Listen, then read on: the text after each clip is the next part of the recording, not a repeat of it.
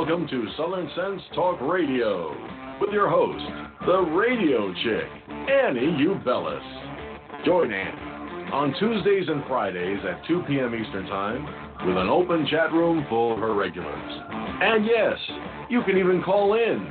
Call 917-889-3675. That's 917-889-3675 to be a part of the action on the phone line. Not able to listen live? Not a problem. You can always catch Annie, the radio chick, and Southern Sense Talk Radio podcast in archives at southern-sense.com. So sit back, relax, and enjoy Southern Sense the right way.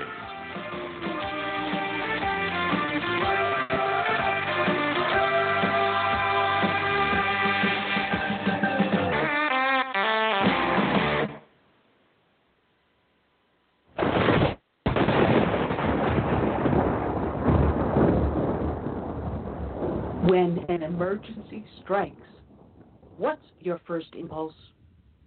If your answer is run to the grocery store, you're likely to find chaos and plenty of empty shelves. So how do you avoid this? Well, it's simple. You use today to make a plan, to prepare for things that may happen. It's a hurricane, earthquake, blizzard, or even social unrest, especially in today's political environment. The practical place to start is by storing up food in your home. And I use My Patriot Supply for my food storage. If you don't have an emergency food supply, it's time to do so. Here's a great item that makes it really simple. A 2-week food kit that comes in a rugged tote. And it's only $75 when you go to my special website, preparewithsouthernsense.com, or call 888-441-7290.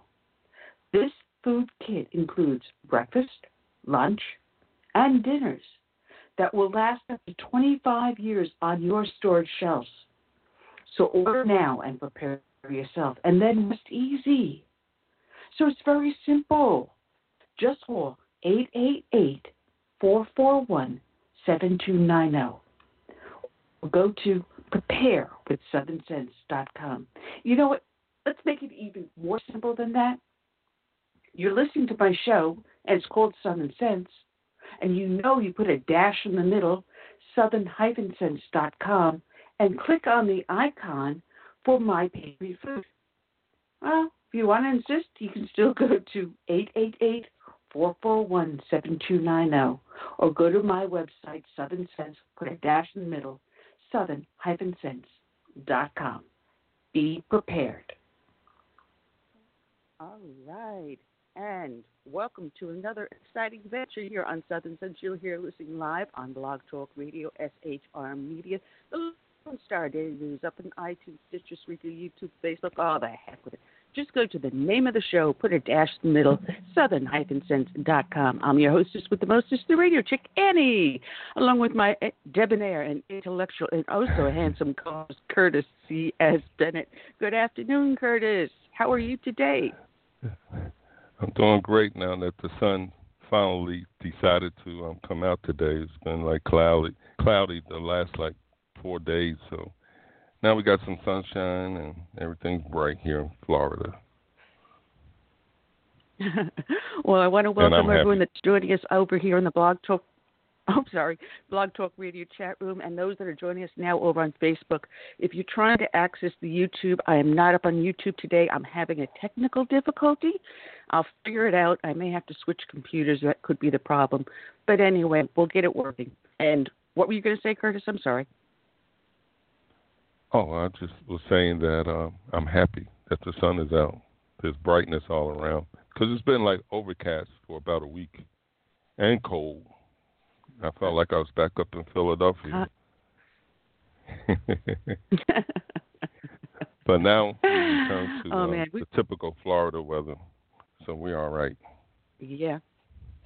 Yes. And it's nice and kind of sunny over here. but fairly warm. Anyway, we've got a stocked show. We've got a lot of people joining us. We do have evangelistic Dr. Alveda King joining us. We do have that. We don't know what the glitch was last time, but she will be joining us the first part of the show, followed by the president of the Americans for Limited Government, Rick Manning. And the Gosnell movie is taking off, and I've got my DVD, and we're going to be showing it locally at our local Tea Party. Anne McElhaney is the producer, screenwriter, author of the book about Gosnell, the Kermit Gosnell story, Gosnell the movie. We're also going to have Carla Daddisy. I hope I pronounced that right, Carla. She's the founder of Culture for Life, and she's also a radio host on a Fox affiliate. We'll be talking about a lot of stuff with her. And then we have an author, Dr. Wilfred Riley, and he's got a book out called Hate Crime Hoax. Really good book. We're going to be talking about that.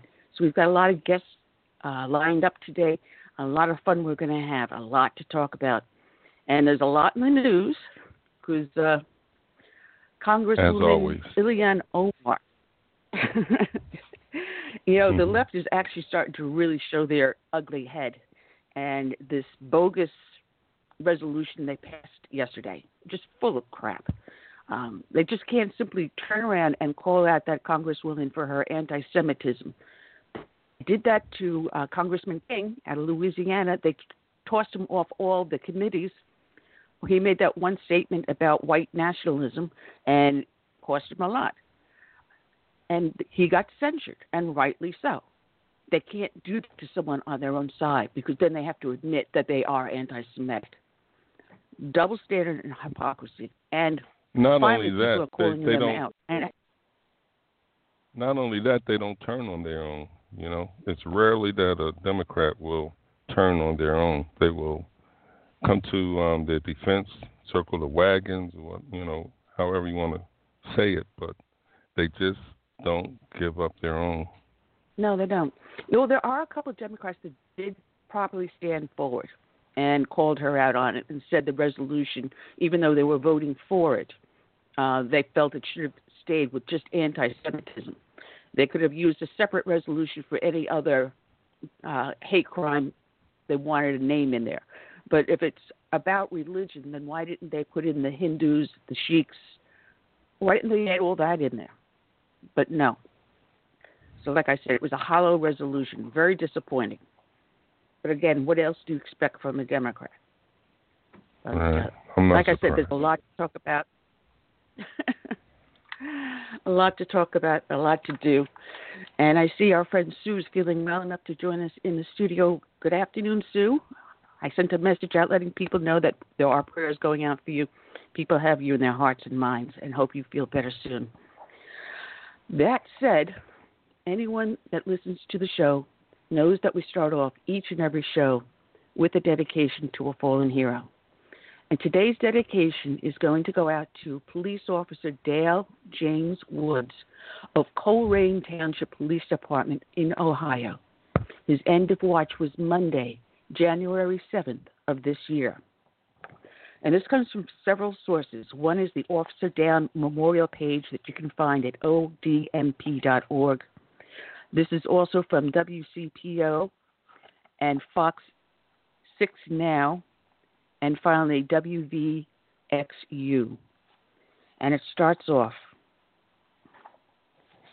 Police Officer Dale Woods succumbed to injuries sustained 3 days earlier while moving traffic control devices at the scene of a previous crash on Coleraine Avenue near Henry Lee Lane. The initial crash involved a vehicle striking a utility pole during a period of rain, requiring the utility company to respond to make repairs. Officer Woods was moving a traffic cone as part of the road closure when a pickup truck struck him. He was transported to Cincinnati Medical Center, where he passed away. His organs were donated following his death.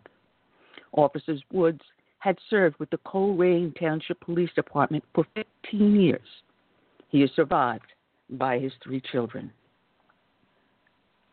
The ambulance that transported him to UCMC that night was trailed by firefighters, fellow officers, and other emergency personnel who hoped to show their support. The same entourage trailed the vehicle that carried his remains away from the hospital. Miles away, flowers left by well-wishers decorated the scene of the strike. Wood's death leaves behind a family and a department that will both be changed by his absence, Denny said. He had spent 15 years with the Coleraine Township Police Department, where many other officers have never experienced a comrade's death, and several more before that with Coleraine Township Fire Department. Denny, who knew him for 32 years, discovered new facets of Wood's career in public service, even as he and other colleagues exchanged stories at his bedside. They had also worked with the Society for the Prevention of Cruelty to Animals and spent time with other local police and fire departments before settling in Coleraine. Even in his last moments, he became an organ donor, Denny said. Even gone, he cares about people and he takes care of him. That's him. He hopes his department and the larger law enforcement community of Greater Cincinnati can do the same for Wood's family, whom he described as heartbroken but remarkably giving, as they allowed supporters in uniform to spend time with Woods in his last 3 days of life. He also thanked the residents of Coleraine Township, many hundreds of whom attended a night vigil to pray for Wood's recovery. I think the majority of people do know it's a dangerous job, and the man was just doing his job, Coleraine resident Bob Nash said, but he was not in harm's way in terms of any bullets flying. Tragic. It hurts. 5 days after his death, Ohio officer Dale Woods made final stops at some of the places he loved: the North College Hill Police Department, where he once served on the force; the Clovernook Country Club, where friends said the shy, serious lawman became a gregarious golf player; and the Coleraine Police Department, where fellow officers mourned a friend and colleague of 15 years. Wood's remains were escorted from destination to snowy destination by a procession of police vehicles before arriving at Coleraine High School for public visitation. Surrounded by law enforcement from around the country, the Coleraine Police Department, friends and family, laid Officer Dale Woods to rest. During the public funeral services at the Sintis Center, officials took turns remembering Woods and encouraging his 3 children to remember him proudly. Your dad was a hero, Coleraine Township trustee Raj Rajapal, himself a former deputy sheriff, said while choking back tears. Being a hero doesn't require that you die in a fiery explosion or that you have some innate skill for carrying a football or a tune. Coleraine Chief Mark Denny assured Woods' children, but it does require you be willing to give everything, including your life, for a purpose bigger than yourself. And if that doesn't describe your dad, I don't know what does. Denny described Woods as a natural cop and a cop's cop, the kind of officer, common sense, or how to talk to people with respect, or how to handle a stressful situation. He said Woods was the kind of officer who would run into gunfire or a burning building for people he'd never met.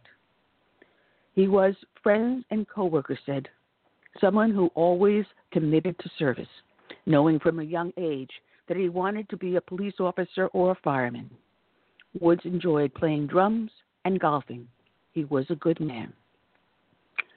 Chaplain James Love reminded loved ones, especially Woods' fellow officers, to remember him, to talk about him, to tell his story. Whenever something comes up, say it out loud. Hey, guys, you know what Dale would say? You know what Dale would do? It is my hope that the memory of Dale will eventually, maybe not now, but eventually, bring a smile to your face more than a tear to your eye. Today's show is dedicated to police officer Dale James Wood, the Coleraine Township Police Department. It is also dedicated to all the brave men and women out there that serve as first responders, be they law enforcement, firefighters, or emergency services. We also dedicate the show to the brave men and women that serve in our military, from the birth of this proud nation through today and into its future. And we dedicate to them this song by Todd Allen Harrington, My Name is America. May God bless each and every one.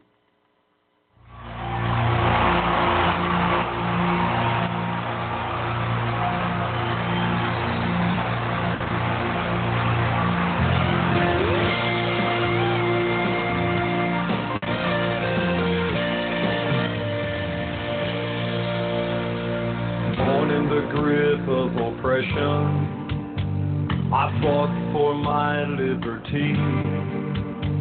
I paid with the blood of my people. Freedom has never been free. Now my door's always open to dreamers and friends. When I'm attacked, I protect and defend, because my name is America. I stand proud and free. My name is America. Don't tread on me. I cannot be broken.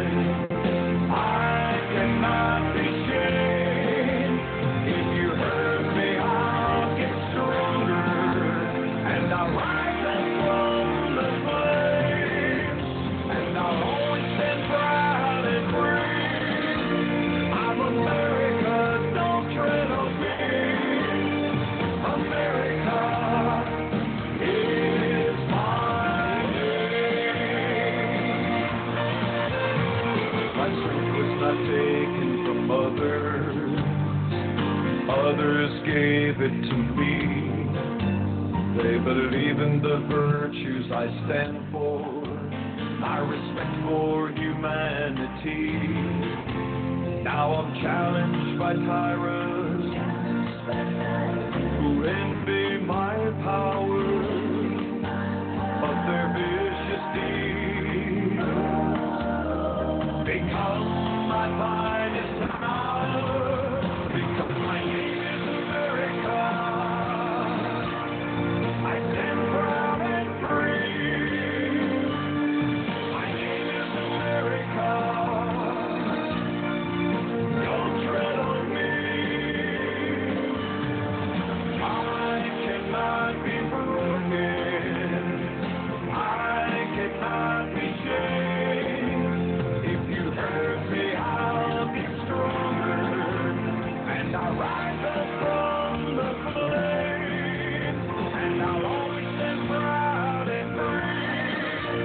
I'm America, don't tread on me. America is my name. For those who need me, I'll always be here. For those who will harm me, I'll face without fear. But I'll always stay proud and free. I'm America, don't tread on me. I'm America, yes, America is my name. It's my name.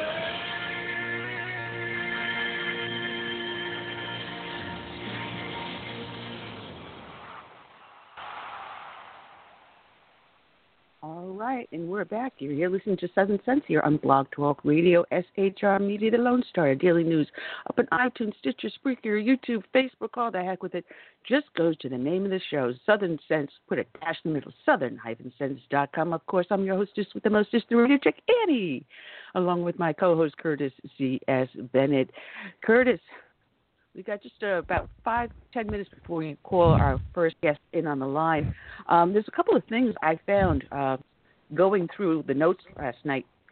You know, everyone's saying that it's not an emergency at the border. These illegals just want to come here and work. They have the best intentions here for America. They want to become Americans. That is the biggest pile of crap I've ever heard. I don't know what is. But this was up on teaparty.org. And alien Miguel Mercedes Lopez was charged with making 10,000, not 1,000, not 100, 10,000 fake IDs in an Oregon lab that were sold across the U.S. And this was from actually Gateway Pundit. Miguel Lopez pleaded guilty of conspiracy to produce more than 10,000 fake IDs that were sold across America. The fake document operation was operating in Woodburn, Oregon for 10 years. And you think about that, you break that down, and you take, say, Sundays off. That's making approximately 3 IDs a day for 10 years. Hey, that's big Fraud business. Doc Ring. Yeah. Fraud Doc Ring communicated with customers using Facebook, emails, Snapchat, and in person. The plea deal states the customers paid through PayPal. Oh, they won't allow us to buy guns legally using PayPal, but you can buy fake IDs using PayPal. Really good, guys. Mercedes Lopez moved to Oregon in 2017. He will be deported after serving his time. Oh, and catch this. He was also selling meth at the time of his arrest. Real good guy. Wow. These are the real good model. aliens. A real good model immigrant. Yeah, model. Illegal though it be. No. That's all right. Just let everyone in. And I heard someone saying something that to the point where we're looking at probably somewhere around 1.5 million illegal aliens that are going to be attempting to cross the border. This is not going to be good for us. And imagine now that some of these elections that we just had were lost by a mere couple hundred votes. Or here, Katie Arrington lost by a little over 1,000 votes. And imagine if they dumped several busloads of these illegal aliens here, gave them identification, and now they go and register to vote. You can see elections being turned forever, and we will then never get a Democrat out of office. But that no, the left has no shame. They have no shame in their game, and as far as economics, it's not really a boon to the American economy because most of the money these guys make, they send it back to their country, their homeland. So it's not staying in America. Vorp, he's got one heck of a sense of humor. We should pit the illegal aliens against the Islamic refugees. The only problem with that is the Islamic jihadists are slipping in these refugees. Unfortunately, the drug cartels are working with the jihadists and helping them slip across the border. Now, I still cannot find the article. It was either back in 1989 or 1990, and it was either Time or Newsweek, had a major article about the crossing over the southern border. But then again, at that point in time, there was a Republican in office, so they were having this huge cry out for these illegal aliens that are coming over the southern border. And at that time, they wrote in that article, and I wish if someone can find it for me, let me know, that there were what they called OTMs, other than Mexicans. And lo and behold, with these OTMs, they found discarded in the desert on our side of the border prayer rugs and Korans. Now, we have been invaded by jihadists for decades. So this is 30 years ago, and we still haven't solved this problem. Well, I don't think it's going to be solved until we get this border wall up and we get some more people to enforce the law at the border. And after the 2020 election, when Trump, stays in office, we can get more conservative politicians on the right and in the middle there in Washington to do the right thing as far as immigration. Until then, I don't really see too much happening. And Vorp is correct that they also found Chinese in these illegal aliens crossing. And matter of fact, some of the crossing signs were written not only in Spanish and Arabic, but also in Chinese. Our own government was putting these signs on there in all the languages, knowing full well that we're getting people from the Middle East, the Far East, as well as from Central and South America. Well, those guys are desperate, the left. They're very desperate. You know, a lot of blacks are returning to the Republican Party, and they have to find some means to replace them. And they see this great population south of the border as a good place to, mine votes from, and that's why they're doing what they're doing. Mm-hmm. They don't care about these people other than what they represent, and that's a vote for Democrats. Well, just one last thing before you end up calling Dr. King. There's an article that was on American Update, and catch this. Will Smith recently accepted a new role where he's facing criticism for not being black enough. It was reported that actor Will Smith has been cast to play Serena and Venus Williams' father in a new biopic about the tennis stars. And some leftists are not happy about it. Apparently Smith, of course, Will Smith is a black man, is not black enough to play Richard Williams. Sports reporter Clarence Hill Jr., for example, was disappointed about the casting of Smith because colorism matters. Colorism matters. Love Will Smith, but there are other black actors for this role, said Hill in a tweet he posted. Can you believe that? Yeah, Can you really. Believe that? It's it's unconscionable, but I can believe it coming from where it's coming from, the left. Everything to them is about race. Everything.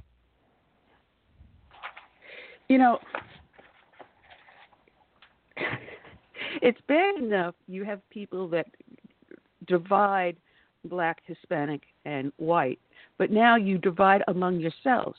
It just doesn't make sense. Do you see? I don't see it on my side where you say, "Well, you're too white," or you're darker than a normal white, or something. I don't hear that. So what makes a person not black enough? He's an excellent actor. If you need me to look paler, there's makeup. If you need me to look darker, there's a little makeup. It's the skill of the man, the talent of the man that you're bringing to the film because you want to make money on it. That's the whole idea about it. Maybe this other actor isn't talented enough. Maybe he doesn't have the right look or the walk or the talk. I don't know who this other actor is, so I can't answer for that, but it's crazy. This has just gotten out of hand. And I see no remedy other than the fact that, these guys are going to have to stop relying on race for everything and color. Like I said, those are the fallback themes for those on the left. Race baiting, and class envy, class warfare, however you want to put it. But that's what they fall back on. Well, and they're going to start eating their own. So why don't you give Dr. King a call? Let's bring her on. And meanwhile, I'll just talk to the guys over here in the chat room listening in over on Facebook as well as in the studio. There was one good thing, news that came out this week, and this was, who put this up there? This was Trump Train News. It's Trump's PAC site. President Trump has issued an executive order to help prevent suicides among veterans. On Tuesday afternoon, President Trump signed an executive order to launch a new program aimed at preventing veteran suicide. Now, you got to remember there's 21 veterans commit suicide a day, and I'm glad some action is being taken. The National Roadmap to Empower Veterans and End Veteran Suicide will provide new grants for suicide prevention programs in local communities and bring in the private sector to help cut down on wait times. Now, this is great. He's not relying on the federal government to do these programs. He's saying go into the local communities where they know what they need best. They know where the veterans are, and they know how to help them and get them the services the fastest. I like that. I like that very much, and I like he's bringing in the private sector to work with the local communities, because there's groups out there like the Independence Fund, the Gary Sinise Foundation. There's a lot of good civilian groups out there that are trying to help these veterans. If we can unite them with the community and the resources and get the help to the veterans fast, it's a fantastic idea. Inside the federal government, the executive order will start suicide research and incentivize departments to share important data.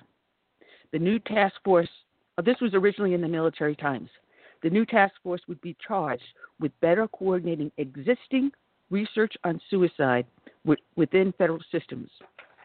Already the Departments of Defense, Veterans Affairs, and Homeland Security have a host of information on traumatic brain injury, post-traumatic stress disorder, and mental health issues that could be indicators of suicidal thoughts. The report indicated that suicide is the top clinical priority for the VA, and they want to make sure they save our veterans. I'm glad someone finally got the priority right, and I'm glad that something is being done to help these veterans, because this is an important issue. These men and women go out there. They volunteer. They put their life on the line, and they pay a heavy penalty and a heavy price. The largest growing segment of veterans homeless on the street happen to be women who are vulnerable to sexual assault. And they also are suicidal at a much higher rate than men at times. I'm glad a positive step is being taken in the right direction. And hopefully Curtis will have Dr. King here on the line. Again, I want to welcome everyone that's up in the chat room and listening in up on Facebook. And special shout out to our friend J.T. Sloan. I see he popped in. And also have my friend Mike Covert, who's running for Congress here in the 1st Congressional District in South Carolina. So got friends popping in all over the place. Want to welcome them on board. And we're waiting for Dr. King to call in. Here's something that really ticked me off. You know, if this had been done, this was in my local paper. Originally it was in the Northwest Arkansas Democrat Gazette. A high school art project helps students gain a new perspective by connecting them with people of the Islamic faith. The Fayetteville High School students in Ashley Grissow's Advanced Placement World History classes. Now remember, there's a world history book out there that is being used in classrooms across the nation, and it dedicates far more pages to teaching people about Islam and only a short little page about Christianity and Judaism. The accent on Islam and indoctrinating our children in the Muslim faith has gotten out of hand. Matter of fact, recently a local school here was taken to task because they took the kids to a Christian church. And the uproar that went on with this locally here, taking the school board to task, taking the teacher that did this to task because they wanted separation of church and state. They didn't want the kids indoctrinated in the Christian faith. The purpose of our public schools is not to teach them their faith. It is to educate them to be ready to go out there in the real world, get a job, be a community leader, be a productive member of society. Leave it up to the mosques, the temples, the churches to deal with my soul. But leave my kid from stop indoctrinating my kid. And this is what this school in Fayetteville was doing. Students' work was on display recently at the University piece of Putting a Face on Islam exhibit was accompanied by a one-page artist statement about the work. Now, this even goes on so far as they took these kids to a mosque and had them lecture to in the mosque.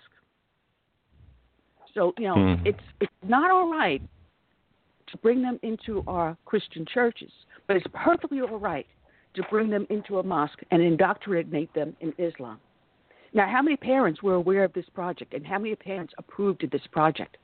And why is it just the face of Islam? If you wanted to be this where it's equal across the board and you're trying to show you're not indoctrinating our kids in Islam, then why don't you let the child voluntarily choose which faith they wanted to put a face on? Maybe someone wanted to do Hinduism.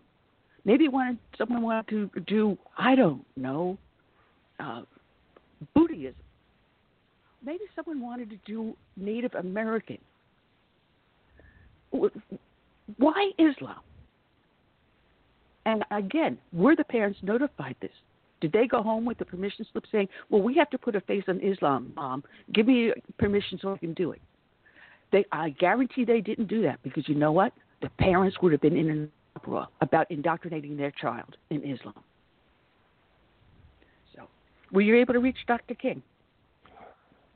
No. Matter of fact, the person who answered said I had the wrong number.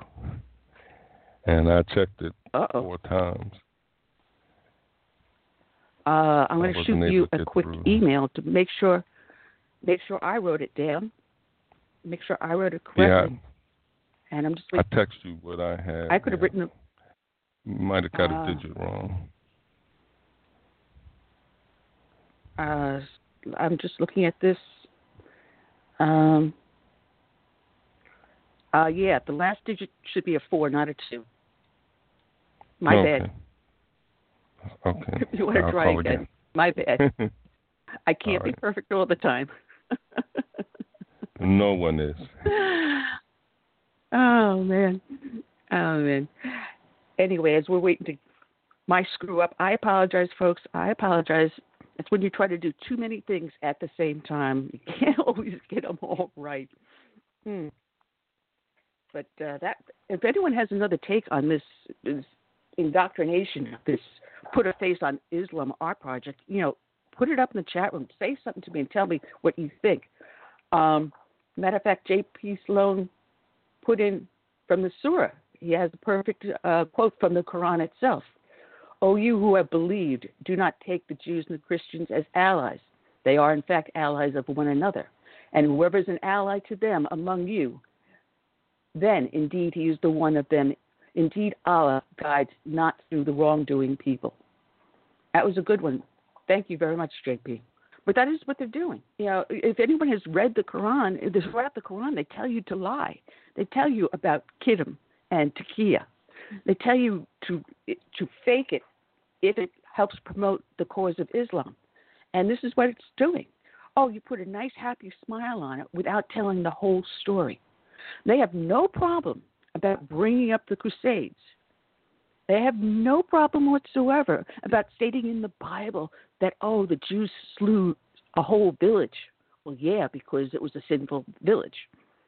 And God said, they are no longer following my word. There's a reason for that. But in the Quran, if you are not a Muslim, then you are free game right there.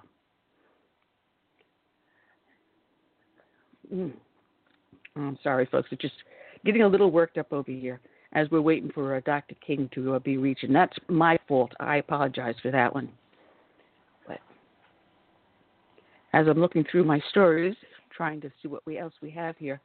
As we were talking about the border, here locally in our local GOP, we're trying to put together a resolution to go to the state GOP and onto the federal GOP about securing our border, and I had a little bit of a hand on that this week and came up with some very interesting statistics.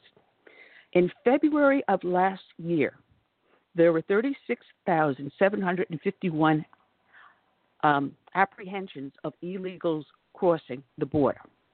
Think about that number. For just 1 month, almost 37,000 last year. This year, it is more than double.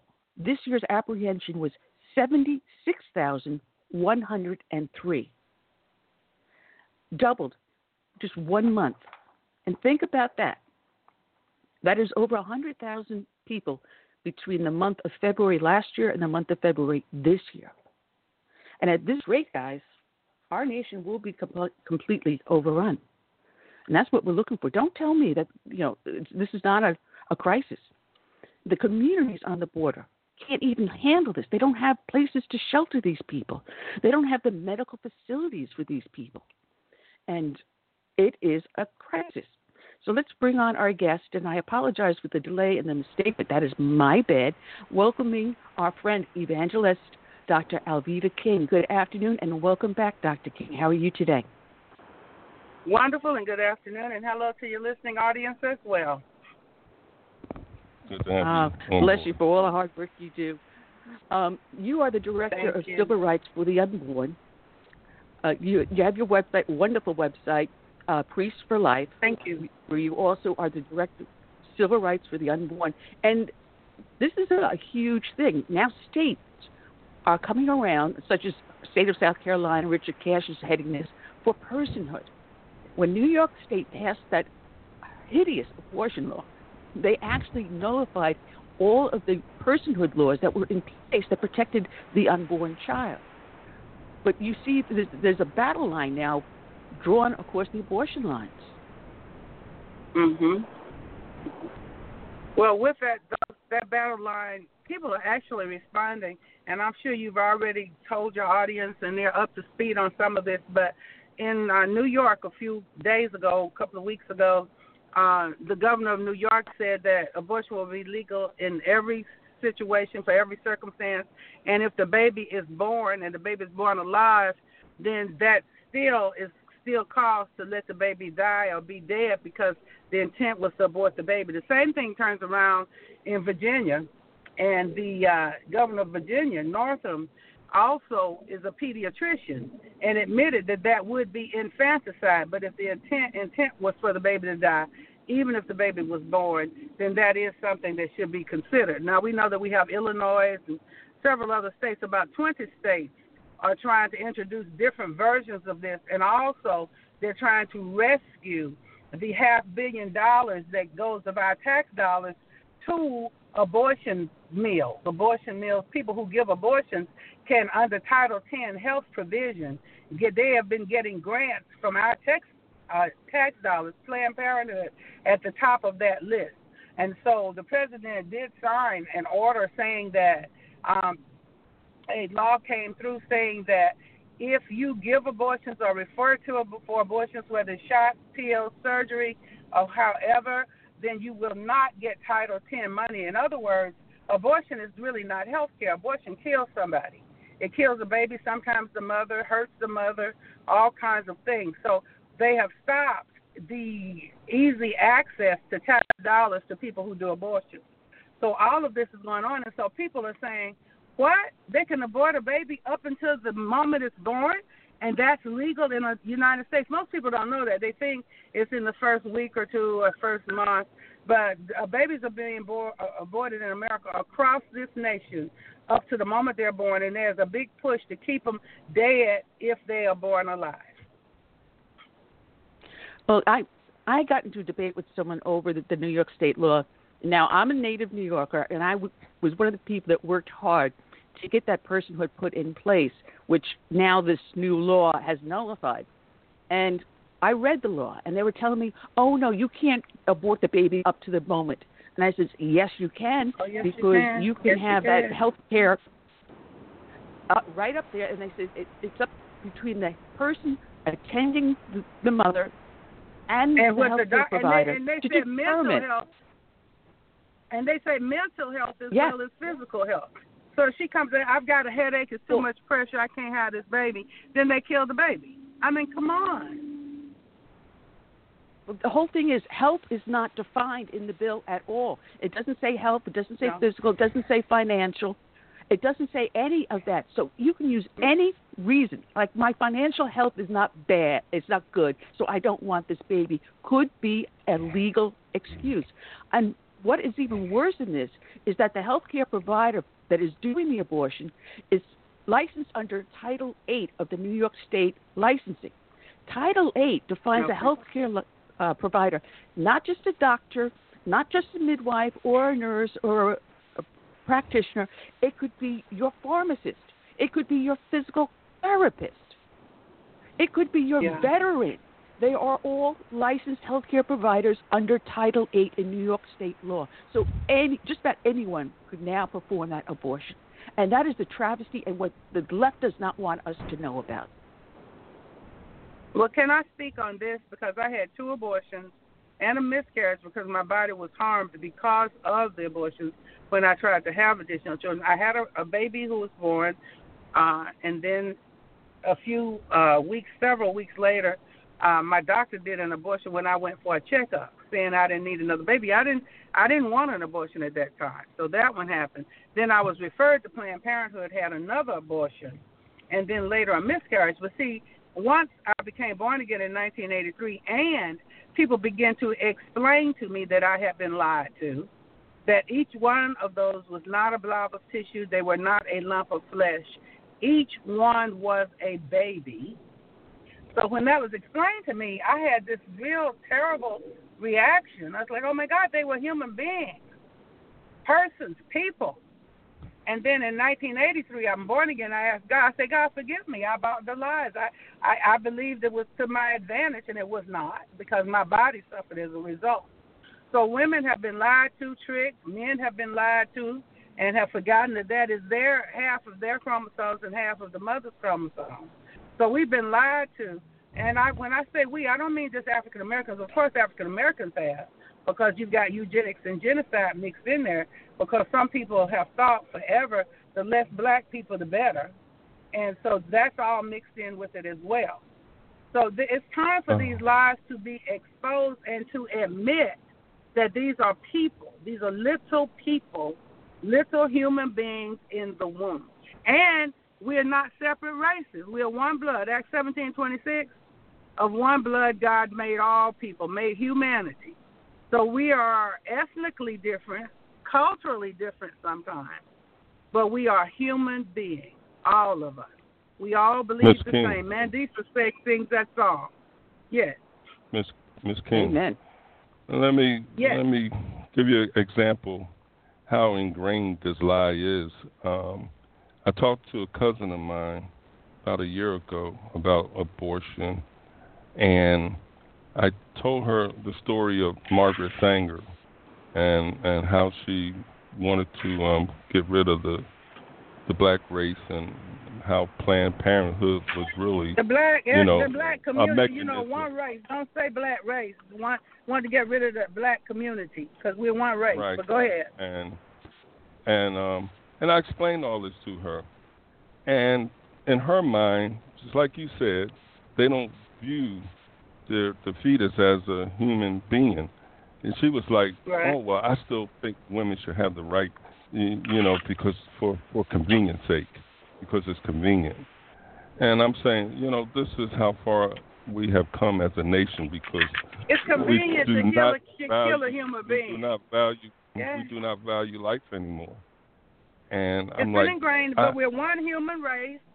Martin Luther King said we must learn to live together as brothers and all that as sisters, or perish together as fools. If we are separate races, we can't be brothers and sisters. But we're one race. We all believe the same, and we're not colorblind. Because I tell people, if you're colorblind, then you can forget everything that happened to me, the good and the bad. So, no, we're not going to accept this colorblind situation. We can see, and we know that injustice has been done, and we've been lied to. So we need to repent. Father, in the name of Jesus, we've been lied to. Forgive us. We're sorry. We bought it. But now heal us. Change this thing. Turn it around. I think they ought to see that movie about God's Tell Myself to really impact them.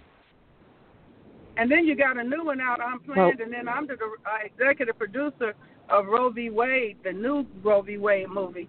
So all these movies are coming about out, Order of Right, more and more songs and movies and documentaries. The truth is being told, and you're telling it right here on the blog airwaves, and that's very important as well. Oh, it is. It is. I mean, I cried when that New York State law passed, and right now there's laws in the books looking to pass in Louisiana, Florida, Ohio, Tennessee, New Mexico, Rhode Island, and more states are coming up. But in the opposite direction, there are states like mine, South Carolina. Yep. With the states like mine, South Carolina, that is trying to pass the personhood. so that we make it illegal for abortions. Because if you think about this, since 1973, 60 million babies have been murdered in abortions. That would fill the 2019 Super Bowl stadium 860 times. All those people, and one of them could have had the cure for cancer. One of them may have been the returning Messiah. One of them may have been the President of the United States. Yeah. I mean, these are our children, and we have thrown these lives away so carelessly. And the majority of babies being aborted, as you and Curtis are talking about, are black children. And the black call them a community, fetus, the black they call them a ethnic, thing. the black culture. Absolutely. But what we need to do is contact these states that are trying to ram this abortion up until birth and after birth and all of that, and we need to stop that and to push personhood and say this is a human being. A human being is a person, and we are not going for it. And we need to contact those folks that we've elected and put into office and remind them of that, too, and just say, okay, you do this, you will not be voted back in. That needs to happen. And it doesn't matter, Democrat or Republican, we've got to stop everybody. We should demand that everybody acknowledge that this is a person. Everybody, regardless of your party. Yeah, and as one of my listeners in the chat room, Bigfoot, put in, is that 60 million is greater than the number of Jews killed in the Holocaust. It's 10 times.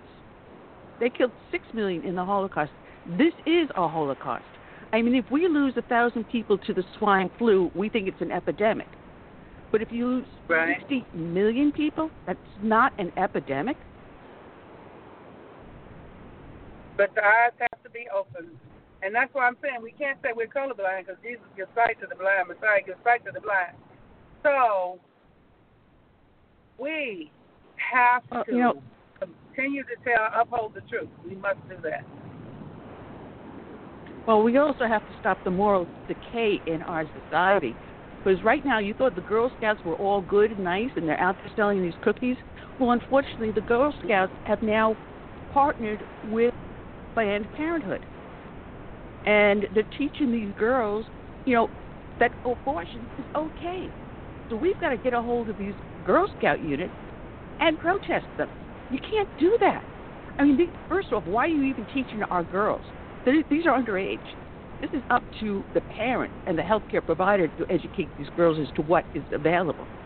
Not the Girl Scouts, but they want to empower the girls so that they can do whatever they want with their bodies, and to heck with the outcome. That's right, and they're pushing that very virulently. And as you mentioned, the Girl Scout cookies, at one point there was some thought that they have something called flavorants, and they're like your old, it used to be vanilla extract, almond extract, all that kind of thing. But it was proven at one point they began to make a little flavor enhancer that they put in certain beverages and certain sweeteners and different things that had some of the little embryo in it. They really did. They call them flavorants. I don't know if they still use it, but there was one at one period. It was hinted that some of that was even in those Girl Scout cookies. So just kind of Google that, because I know some people listening, that's going to sound far-fetched that they were doing this, but they definitely were putting it in makeup. When they had that big thing about only natural products, no animal products are in your moisturizer and your makeup, that also included little fetal remains were in some of the enhancers. Sandra Bullock used something that had that in it, and she was on the Ellen show one time talking about it and how it really did make her face look better. And it was little baby body parts that were put into that cream. So it's all that is seeping into our minds, our food, our makeup, just all kinds of things. I don't want to sound too extreme because people would say, oh, this is science fiction, and that's not true. But you kind of go and research it, people. All of this is being done to little people in the womb and now out of the womb. Yeah, they dehumanize us, and then if you dehumanize the individual, then that person is expendable. And that is what they have done. Right. They have given us the mindset that we are expendable. And why is it that PETA is more concerned about animals than about children. If you're worried about life, wouldn't you be worried about all life? If you're a vegan and you don't want to see an animal killed because you won't eat meat, then why aren't you out there protesting Planned Parenthood? Because that's a life. I mean, if an animal life is more important than a human, then they have dehumanized us. They have taken away our humanity, and thus we are expendable. We're an it. Like in Obamacare, we are a unit. We're not a patient. We're not an individual. They call us a unit because we are expendable. And this is the moral decay of our society. And you didn't mention even with the illegal immigration, because we do support immigration. Everybody here is an immigrant. You know, from generations back, we came over on the slave boats or the other kind of boats and ships and various things. But what has been said, and you did not ask me about this, but a lot of those girls are being raped when they come through in their illegal passage, and they're giving them abortions, free abortions. I don't know if people know that. But they go through all kind of things to get over here. When they come illegally, there's no protection. There's nothing overseeing them and making sure that they arrive and get placed and all of that. And so the abortion mills down on those borders are just raking up cash, too. I don't know if people know that, but they are. Well, there was recently a court case in Texas where an underage illegal alien, pregnant, wanted the abortion, and because she was underage and she didn't have a guardian with her, it was being denied. So she got an attorney, went to court, sued, and was provided for that abortion. Yeah, it is happening, and a number of women and young girls. Yes. So, you know, we had on the show at one point a couple of years back a young girl that she was the offspring of a rape, and she wrote a book about it, Dawn Stefanik. And years later, she found out that she was child of a rape, and it really bothered her. It messed up her mind. But eventually, she reached out to her birth mom, and believe it or not, they reunited because her mom gave birth to her rather than having the abortion. They reunited and had a beautiful mother and daughter relationship up until her mother's death. So a child of a rape is still a viable baby. So if you don't want it, then let's put it up for adoption because there are tons. Yeah. I mean, I'm sorry that you were the victim of a crime, but that child is not the crime. The child was a victim the fact that you were and the victim of rape or incest needs love, care, compassion, help. We need to find the person that did it. And that's the other thing. A lot of times, the people, especially incest, they are continuing to get the girls pregnant, go get them the abortion and take them back and keep doing it. And people don't know that, too. So that's evidence. When that child is born in there, that's evidence of where that child came from.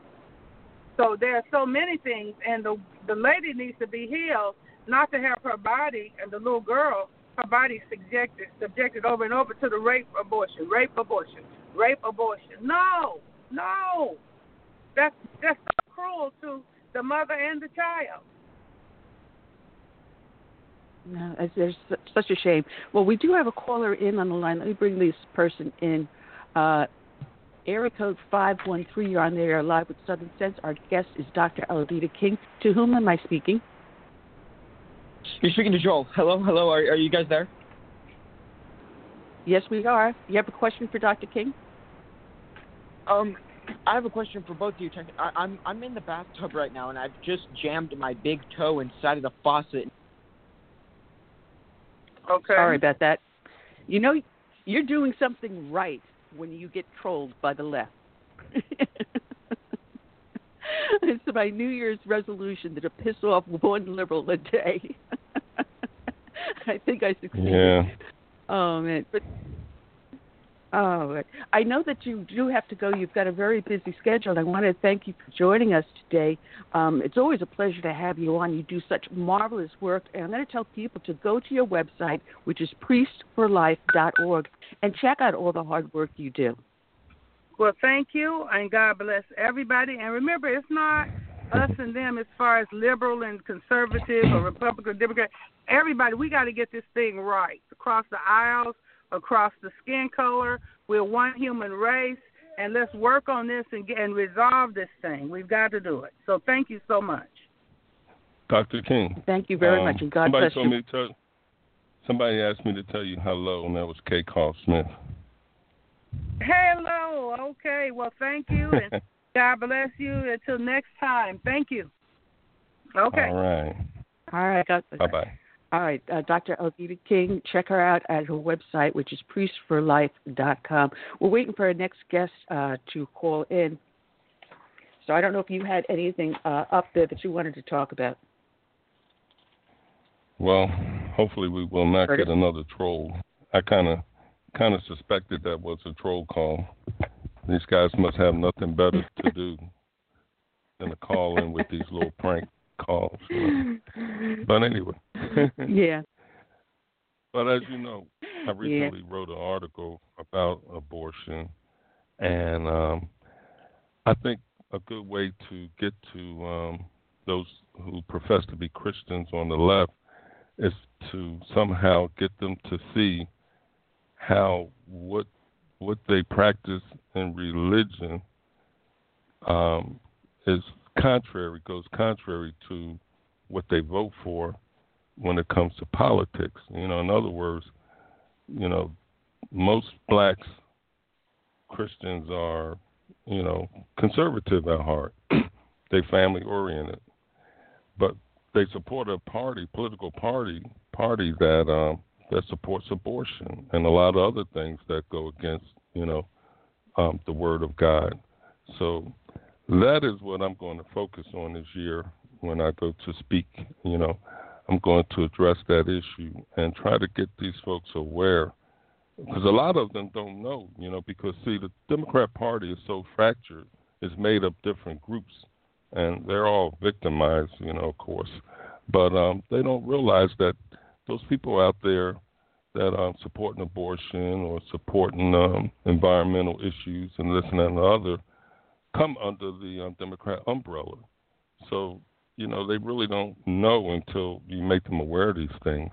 So that's what my article was about, and I think that's a good way to awaken some of these Christians on the left, to let them know that their religion does not match, the political party and policies that they vote for. That's all I want to say. Well, that's why you see a lot of these Christian churches splitting, such as mine, the Anglican Church, splitting away from the Episcopal, because they want the more liberal, where they will perform same-sex marriage, where abortion is okay. The same thing has happened in the Methodist Church also. They've split. You have the conservative branch and the liberal branch. Again, we want to be all-inclusive. Yes, we welcome the sinner, but we will not help you commit the sin. And they don't get that. We have no problem with you coming in and worshiping with us, but we will not support your sin.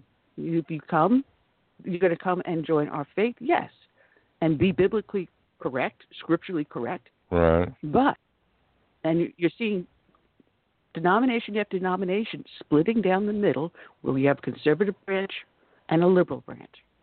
And they will change the Bible. And in some cases, there's so much as taking out gender out of the Bible. How do you do that? Taking gender out of even prayer. God is no longer the Father.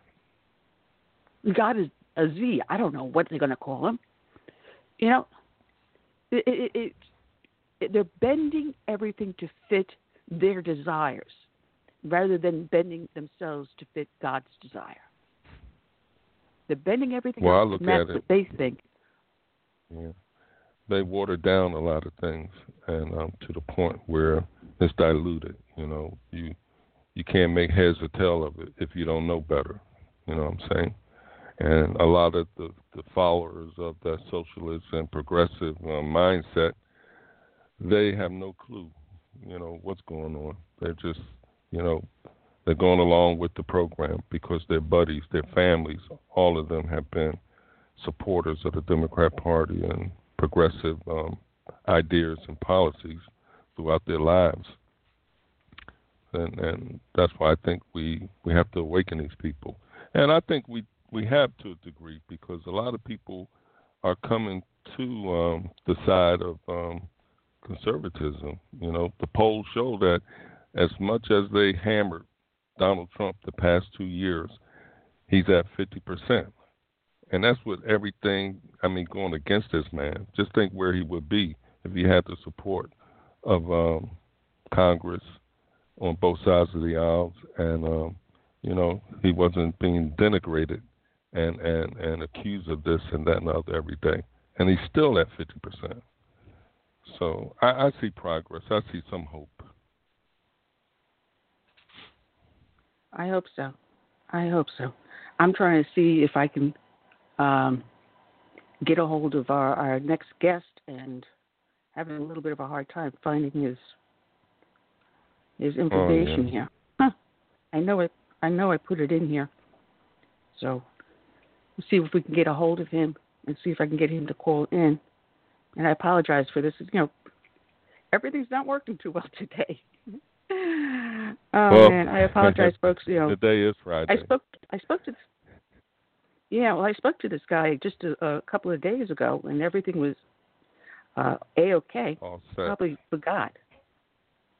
Well, I also want to mention that this rift between the old wing of the Democrat Party versus the new progressive socialist wing is pretty interesting, because I really don't think Nancy Pelosi has a hold, over the party as she would like to portray that she does. You got these young and these firebrands coming into the Democrat Party, and they pretty much sucking up all the oxygen on that side of the aisle as far as media and the messaging that's being put out by their party. And it's not all the time aligned with what, Nancy Pelosi, I believe, and some of those others in leadership roles would like, for their party to be represented as. So it's going to be an interesting next year and a half, whatever, of campaigning on that side. And I really can't wait till the debates begin on that side. I think by that time they may have just as many of candidates as Donald Trump had to go against when he campaigned as a candidate. So we'll see. And I still believe we're going to kick their butts, but time will tell. It's funny because J.P. Sloan wrote in the chat room, thank you for the postings, J.P. And Mike, he wrote that Jesus walked the earth. There were 220 million people on earth. Since the 1970s, we have killed around 60 to 70,000 babies. Actually, it was 60 million babies that have been killed, which would be more than 1/4. Can you imagine how much of a population that has destroyed? And he also said the government has given pregnancy tests to girls 10 years old and older that are coming across the border. This is a crisis, guys. And it is. Nancy is wrong. Fancy Nancy Pelosi is wrong. This is a crisis. And because it's not directly in her backyard, it's not affecting her directly, then, you don't have to worry about it. It never does seem to affect those who are affluent, and in power. Yeah. I'm trying to send his agent. Oh, okay. Little message. I apologize, guys. I had this planned out. Hopefully I can get somewhere along the way, because I sent her a text, sent him a text. Now trying an email. See if that works. Anyway, he was supposed to be talking about limited government, the national debt. Oh, the subpoenas that went out. Democrats, 81 of them, I don't know if something anyone like wants that. 81 subpoenas. Now, if this isn't abuse of their congressional powers, and maybe someone can tell me where it is in the Constitution that it says that Congress has the oversight of the executive branch. I thought it was supposed to be checks and balances. But well, she's acting as if she is Trump's boss. Mm-hmm. They're supposed to be co-equal right? throughout, And exactly. First of all, Congress is not an investigative, organization. They can subpoena people and whatnot, but they really have no investigative powers. That's why we had the FBI. If they had a complaint or whatever, they should get the FBI involved, or a special counsel. Oh, I forgot we just had one of those for the last 2 years now, and I guess that didn't amount to much. I guess they feel like, well, we're going to cast so wide a net that we're bound to pick up something that's going to stick and bring this president down. And as we all know, that's what they're up to. There's nothing specific that they can state right now that they're going after. They're just fishing. It's a fishing expedition. Yeah. In order to do an investigation, then a crime has to have been committed. So right. Show me the crime. Show me the crime. Instead, they're looking for a crime. They're on a hunting, as you said, a hunting expedition. They're doing this, as my friend Mike Cutler says, backwards. It's completely backwards. Well, if the murder is committed, then you do an investigation. If there's bribery, then you do an investigation. But show me where a crime has actually been committed. They went after Richard Nixon because a crime was committed. That was the burglary, the break-in, and then the subsequent cover-up. Actual crimes were committed, and that was appropriate. But show me an actual crime. I don't see one. I don't see one at all. They tried collusion. That didn't work. They didn't work with collusion. And now they're just going after anyone and everyone. And who was that? Cuccinelli? And they're hoping that it's Cuccinelli, who worked on Trump's campaign, not in the White House, on the campaign. He testified twice before Congress. Then he gets a reporter, calls him on the phone and asks him about the subpoena that was just served on him. And it's like, what subpoena? I didn't get a subpoena. That is how he found out there was a subpoena. So he got a hold of his attorney, and the two of them sat down, and he told them to take a flying you-know-what in the wind. And it looks like we do have our next guest in on the line. A little late, but we'll forgive him. Let's welcome aboard the president of Americans for Limited Government, Rick Manning. Good afternoon, Rick. How are you? Rick, you with us? Dropped out. Area code 704? Oh, dropped out. All right. I don't know what happened. Hopefully they'll call in. Call back in. That's what we need. The other 81 people that got these subpoenas, and it's not just people, it's organizations too. All of them get together, sit down and say, we're going to give Nancy Pelosi the bird. We're going to do an Eric Holder and ignore the subpoena. What are they going to do? They're going to send in the Capitol Police Department to arrest them? They can't. They don't have the power for arrest. They don't have that legal power to arrest a citizen. So I'm hoping that the White House just simply. I'm hoping they fight this. I'm hoping Trump, doesn't give in and doesn't cooperate with them because he has no reason to. I mean, if I was him, I would just keep hammering the fact that, look, you guys just spent $60 million or whatever to investigate me through the Mueller probe, and you got nothing on me, So it's obvious that you guys are just on a witch hunt, and I would just keep hammering that.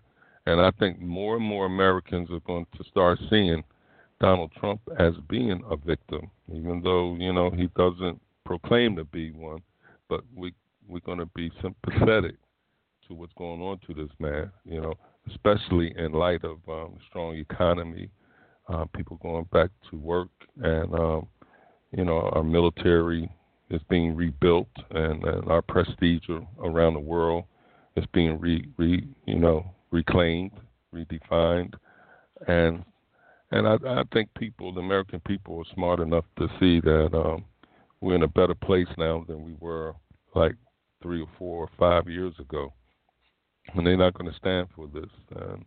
And I do believe, well, what happened when Trump was voted in, I think it's going to happen again. It's going to be a lot of people who are going to vote for Trump who will not say right now that they're going to vote for him because they don't want the backlash. Well, what they're trying to do with these investigations, the very thing they did to Flynn, they find a weak spot and exploit it on him, and the weak spot was his son, and force him to plead guilty. And in pleading guilty, have him turn on someone else. Well, Flynn didn't turn on someone else. This is what they're trying to do to Roger Stone and Jerome Corsi. And both of them said, we're not turning. We're not giving you any names. We're not going to lie. And Jerome Corsi said this on TV. He says, I am not going to lie before God. I know what the truth is, and I will stand by it. You will not force me to lie. I will not lie before God. And that's what these 81 other people have to do. Don't bend to them. Do not lie. Stand by your truth and fact, and just ignore the subpoenas. Now, the guy I was just talking about, the one that said he's not going to answer the subpoena, he said every single time he did appear, it cost him $20,000. Roger Stone is going broke, just trying to cover his legal cost. They're trying to bankrupt Jerome Corsi.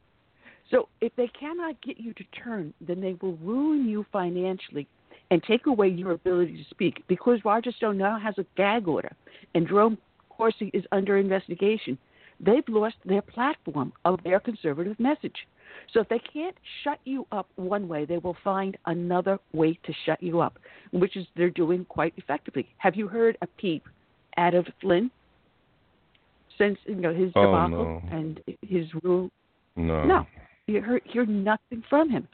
And they're going one after another. And they said something like there were 85 indictments from the Mueller investigation. Yeah, the largest portion of those indictments were Russians that will never come to the United States. They're laughing at the Congress. They go, indict us. We don't care. Yeah. We have no reason to go to the United States. We can go anywhere else in the world. You can't touch us. And they're right. No, go ahead, Curtis. I was going to say, I think the tide is starting to turn, and I think we can see it in the judge that sentenced, Paul Manafort.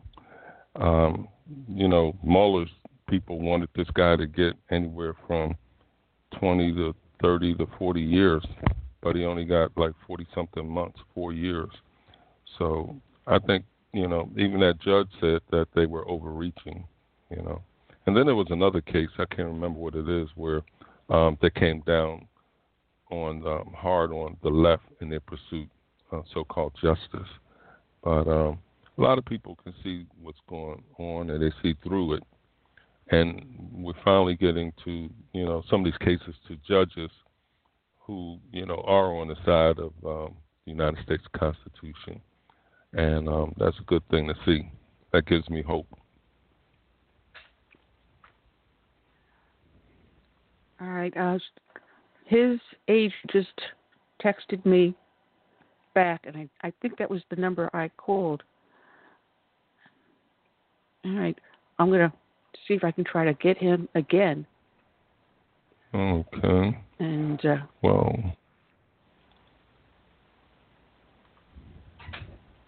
All right. Well, she just sent him a note, so hopefully he will call in a few minutes. Hopefully we can get him to do that. I got to clear this out. I apologize for the confusion. Hopefully he'll call in. Ruth Bader Ginsburg, she's still very much alive. There's questions about her health. She's still around. She has been, yeah, she's still around. Yeah, we cannot get rid of her just yet. Sorry, we wish we could, but not yet. Not yet. All right, so I'm going to just try to see if I can send one more chance to try to contact. If and when Trump gets another 4 years, I think she's going to retire, and maybe a few others on the left. I mean, maybe even some on the right may retire, so somebody young could get in there. I mean, somebody like Clarence Thomas, I think he's been there since the 90s. So he may be considering retiring, knowing that, he'll be replaced by a conservative. And you just never know. But I think we're going to see a change. I don't think Clarence Thomas is going to go anywhere. I don't think Clarence Thomas is going to go anywhere soon. I hope not. So, no, I hope think not. But this would be a good opportunity to replace a lot of people, and with somebody that's going to be around a lot longer, in other words, into the future. Because eventually the Democrats are going to get back in power. They're going to probably put some people on the Supreme Court, but hopefully we'll have them so outnumbered, that they put one or two and they will still lead by seven, judgeships. Absolutely. Absolutely.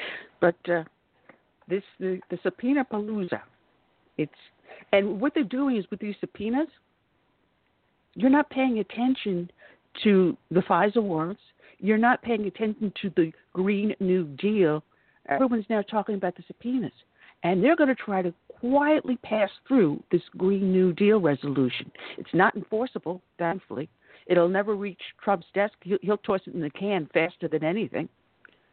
But the fact they'll have a resolution out there on the floor that at a later date, under a Democratic president, they can pull out of the drawer and say, hey, listen, we've got a Democratic House, we've got a Democratic Senate, and we've got a Democratic president. Let's pass this. Let's make it an actual bill and pass it. So, folks, watch what they're doing. Watch what they're doing. And they're going to try to pull a fast one. While you're looking at the magician at one hand, you're not seeing what the other hand is doing. And they're going to pull that rabbit out of the hat. So you've got to be wary. Fortunately, my congressman now is a Democrat, Beer Can Cunningham. Oh. And as J.P. Sloan in the Facebook chat said, the chief of Stalin's secret police, Bera, had said at one point, show me the man and I'll show you the crime. And that's exactly what they're doing with these subpoenas. Show me the man and they'll show you a crime. They'll come up with something. As they're trying to go after Jerome Corsi for not remembering something. I mean, come on. The guy's in his 70s. I forget things. I sometimes walk into a room and forget why I walked into the room. Yeah, that doesn't but mean one thing that it was perjury. No intent. One thing our side has going for it is that most of what they're looking for has nothing to do with Trump's current role in the presidency. This is stuff that's before he became a candidate. So there's really no constitutional ground that they are standing on when it comes to impeachment of this guy. No. They're subpoenaing his income tax records. Yeah, they're going after his income tax record. They're going after his business records.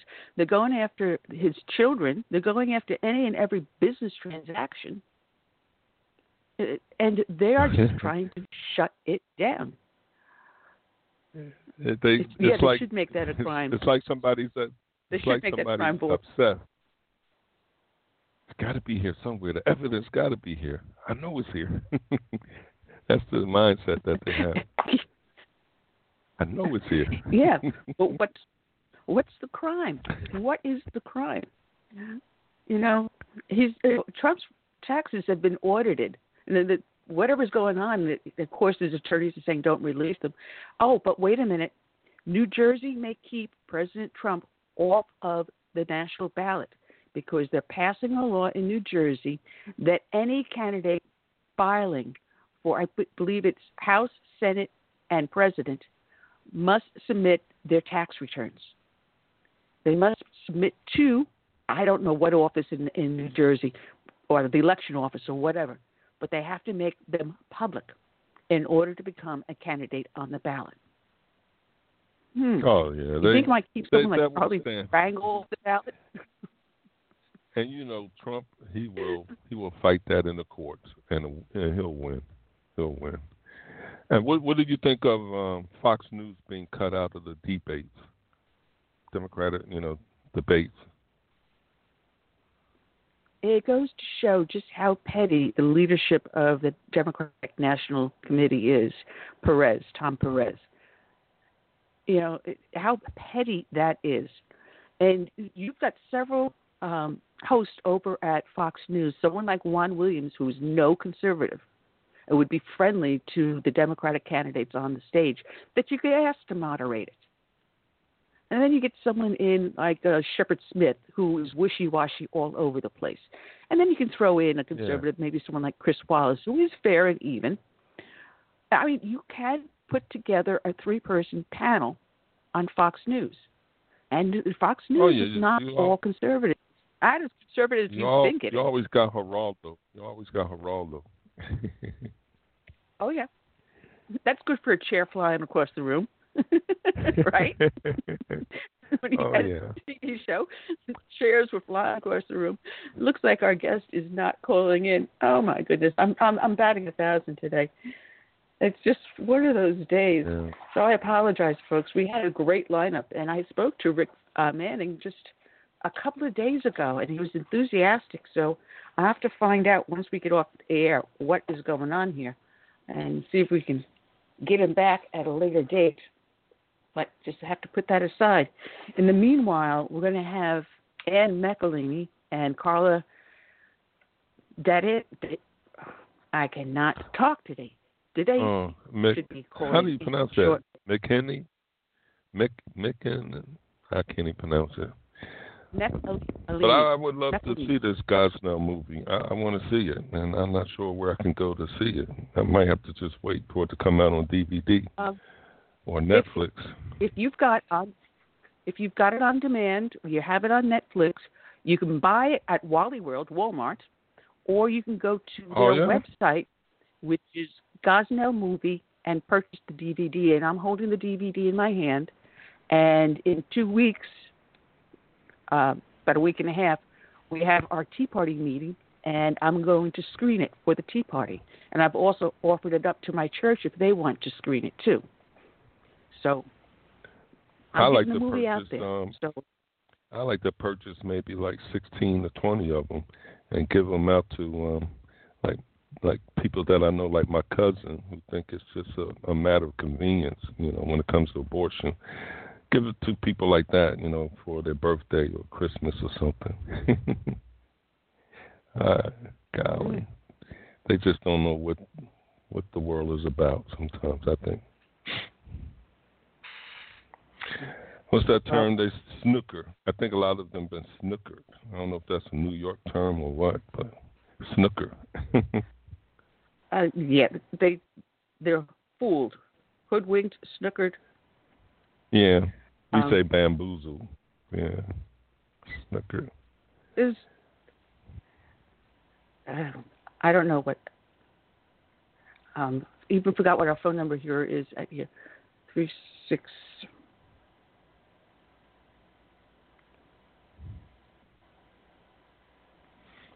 I just sent over to Carla, see if I can get her, because I know Ann McElhaney should be calling in shortly. She only has like about 10 minutes because she's running in between interviews and stuff. A really busy lady, and she's got her hands full. So hopefully Carla should be calling in very shortly. She has, as I said, her own radio show on a Fox affiliate, so if she's not tied up with the news, then we should have her on. But we're batting at that, about 1,000. But we did have Dr. King on, which was good. Yeah, eventually. Anyway. We got her on. But so you think Uncle Joe Biden is going to get in the race? Good old Uncle Joe Biden. I think he might. I honestly do think he might. I know Bloomberg said no, so that's one down. What's going to happen, I don't know. Bernie's up there. He's all revved up. The people are hyped up. I think last time he ran, he had a rally last night, and he was in the same spot, and he had like about 20 people in the whole place. This time he had it packed. The idea of socialism to some people is so attractive, but they don't know the truth behind socialism. The same way they lie to people about abortion, they're lying to them about socialism. And socialism kills. Kills. It's slavery. It is enslavement. You're taking from someone the goods and services of the individual and giving it to someone else who doesn't deserve it. And that is slavery. Meanwhile, we do have Carla here on the line. Let's bring her in with the computer working. Hi, Carla. How are you doing today? Hi, Ann. I'm doing so well. Thank you so much for having me this Friday afternoon. Oh, it is our pleasure. We just had Can Dr. you hear me? King on just a little while ago. Yeah, we can hear you. Hear you loud and clear. We just had Dr. King on just a little while ago, and we're waiting for Ann to call in because we're talking about the Gosnell movie. Oh, yeah. We were talking about the Gosnell movie, and I got the DVD right here with me. My husband and I watched it. We downloaded it on, oh, good Lord, on demand, because we've got Dish TV. So we went up on demand, and for $5.99 we rented the movie. People can do that right now. They go on to Netflix, and the movie is absolutely awesome. It is so well done, it's so amazing. professional. My husband and I said, that's an independent. That is how good that the Ann and film are. Oh, yeah.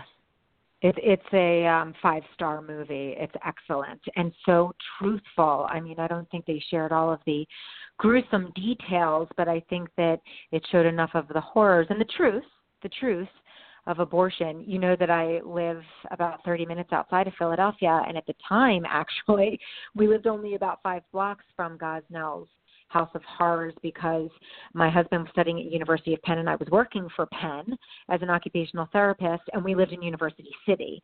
And 3801 is West Philly, 3801 Lancaster Avenue, and that's where he had his clinic. And it was horrifying. I remember reading all of the reports. Of course, it wasn't blown up the way that it should have been, right? This should have been national news for months, and I think that they kept it very quiet. You didn't hear a lot about Gosnell and the women that had died during his late-term abortions and all of the babies that were found late term, so pretty much completely formed, you know, their hands, their legs, their lungs, and sitting in glass jars and in the freezer in Ziploc bags. And it was just very, very devastating, and it was really a call to action for many of us that have always been a part of the pro-life community. And it's unfair, isn't it, that these abortion clinics do not have to have the same criteria or standards as a dentist's office or a chiropractor's office or as the hospital. And that's why you see them dirty, filthy, and that's why you see, women dying in that clinic at 3801. And it's mind-blowing that in the state of New York right now, if Gosnell was doing what he was doing there, he would be walking a free man because infanticide is legal there now. Actually, it's not even legal. They're celebrating infanticide in the state of New York. And as you know, Cuomo said that you don't even need to be an abortionist to do this. You can be a nurse practitioner, a physician's assistant, or even a midwife, which I think is very frightening. I think we're going to see a lot of an increased mortality rate for women. Can you hear me? Yeah. Can you hear me? Oh, yeah. It's actually worse than that. Oh, yeah, we got you. It's actually worse than that because we were discussing this earlier because I read the bill, and I lived in New York when we finally got passed into law the personhood, where if a child dies, a woman who is pregnant loses the child in the commission of a crime, that would be an additional count of murder. That bill took away and nullified all of personhood. But the abortionists that can now practice under Title VIII of the New York licensing law, it can be anyone that is a healthcare provider, including your physical therapist, your pharmacist, your veteran. All you have to do is be licensed under Title VIII of New York state law, and those are all under Title VIII. That you is have to scary ask yourself now. the question. You can have, it is. You have to ask yourself the question.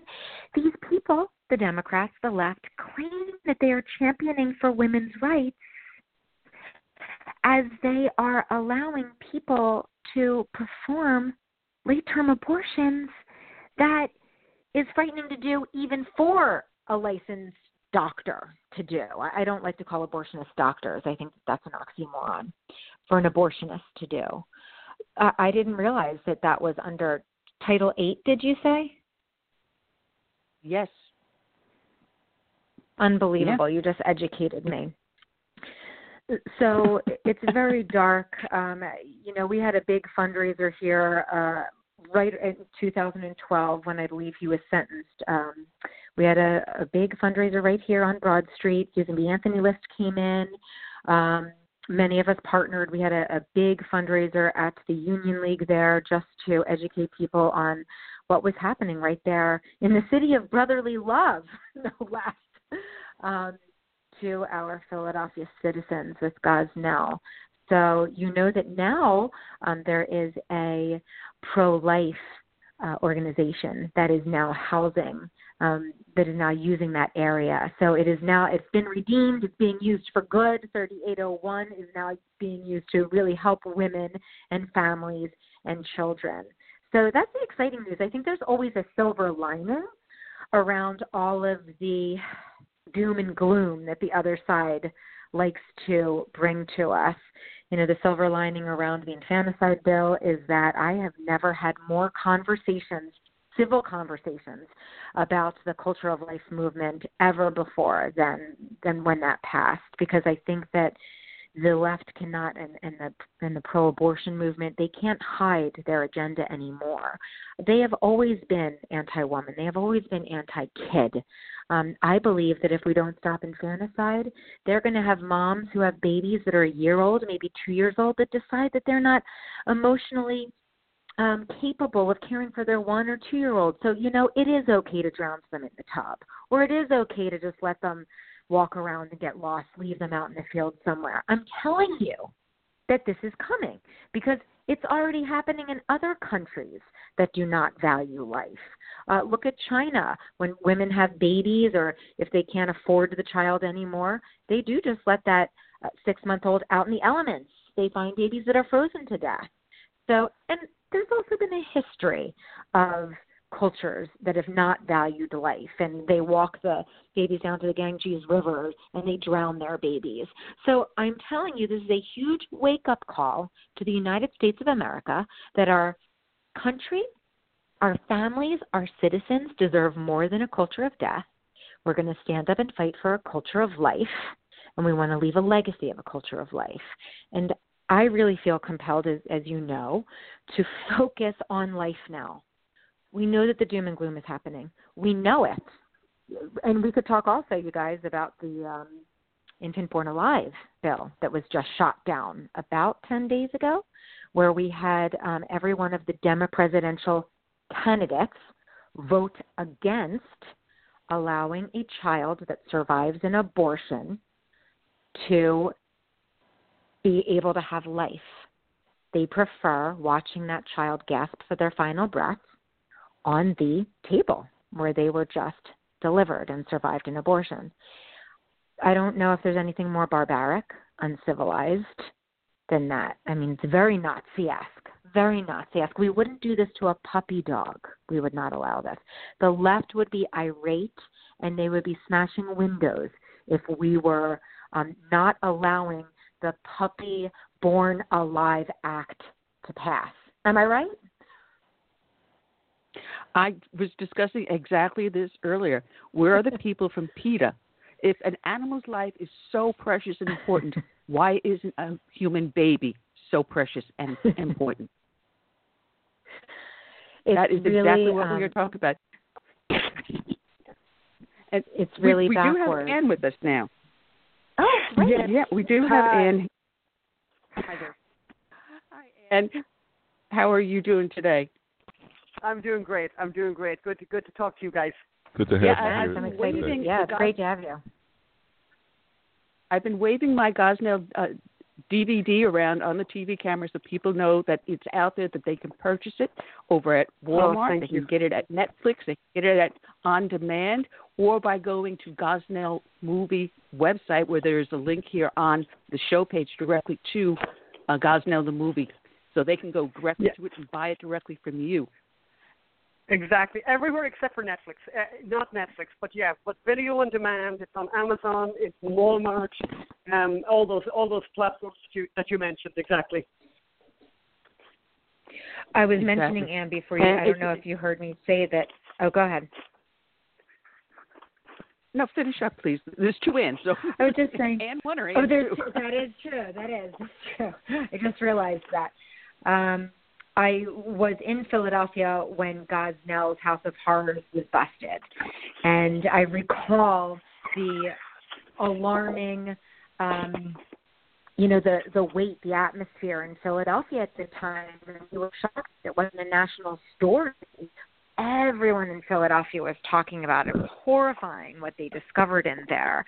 And I was sharing that we had a fundraiser a couple of years after that, just to kind of keep the awareness alive that this was happening right in our backyard. Oh, yeah.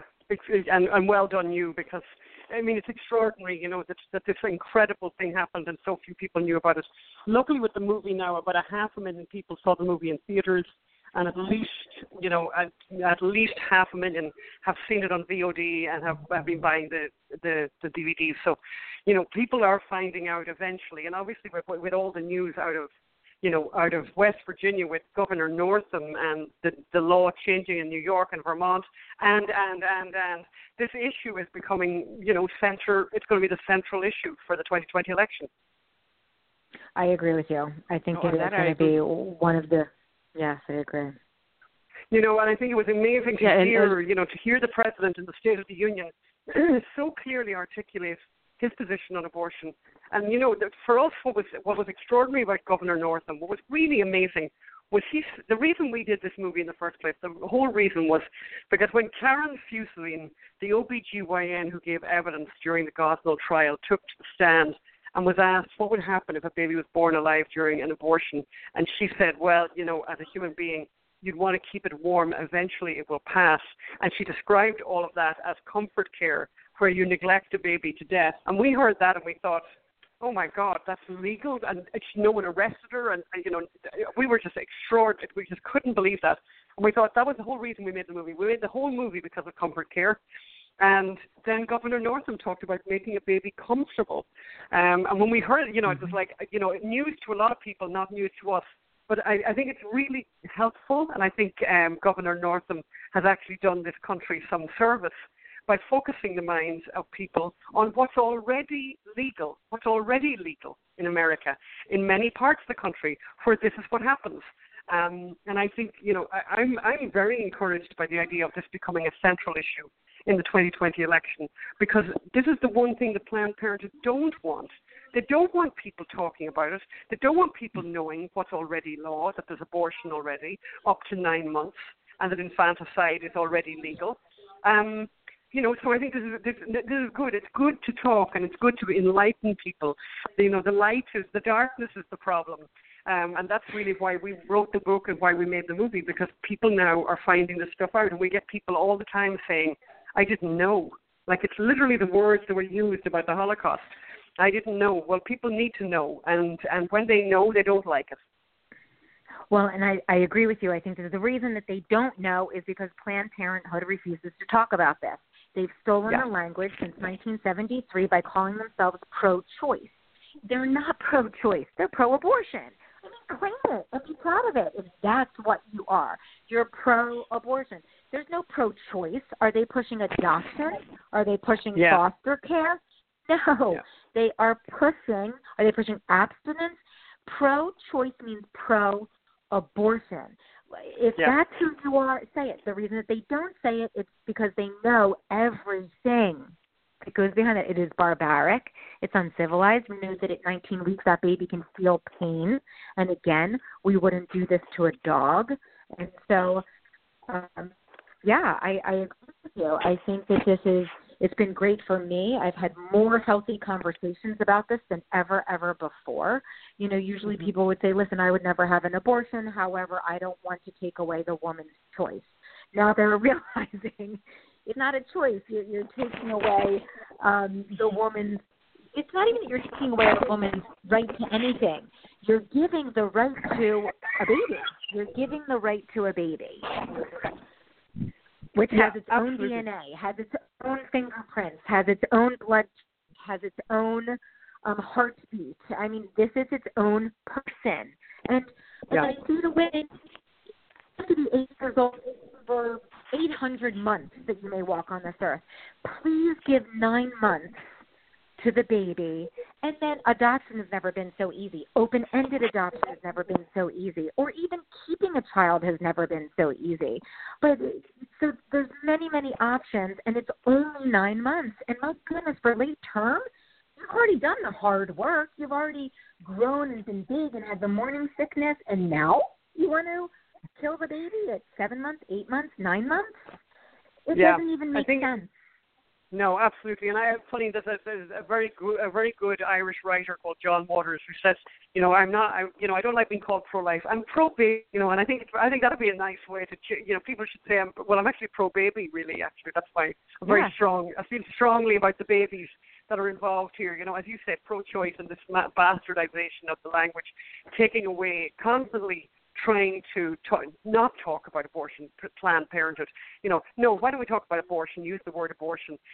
We had that experience with the movie. We tried to advertise on NPR, and they wouldn't allow us to describe Kermit Gosnell as an abortion doctor. And the funny thing is that when the NPR managed to eventually do news stories about Kermit Gosnell, they called him an abortion doctor. So we were using their own words, and yet they didn't want us to use that in an advertisement. And the New York Times wouldn't take our money. Facebook wouldn't take our money, wouldn't allow us to advertise. So incredible. This is a huge effort to not allow information to get to people, because when people get the information, they are changed by it. I mean, we have like just the most amazing stories. I feel like I could write a book about people who've seen the movie and their expression, what happened to them afterwards. The girl on Instagram the other day who has a tattoo on her wrist with the letter A to represent baby boy A, to remember baby boy A.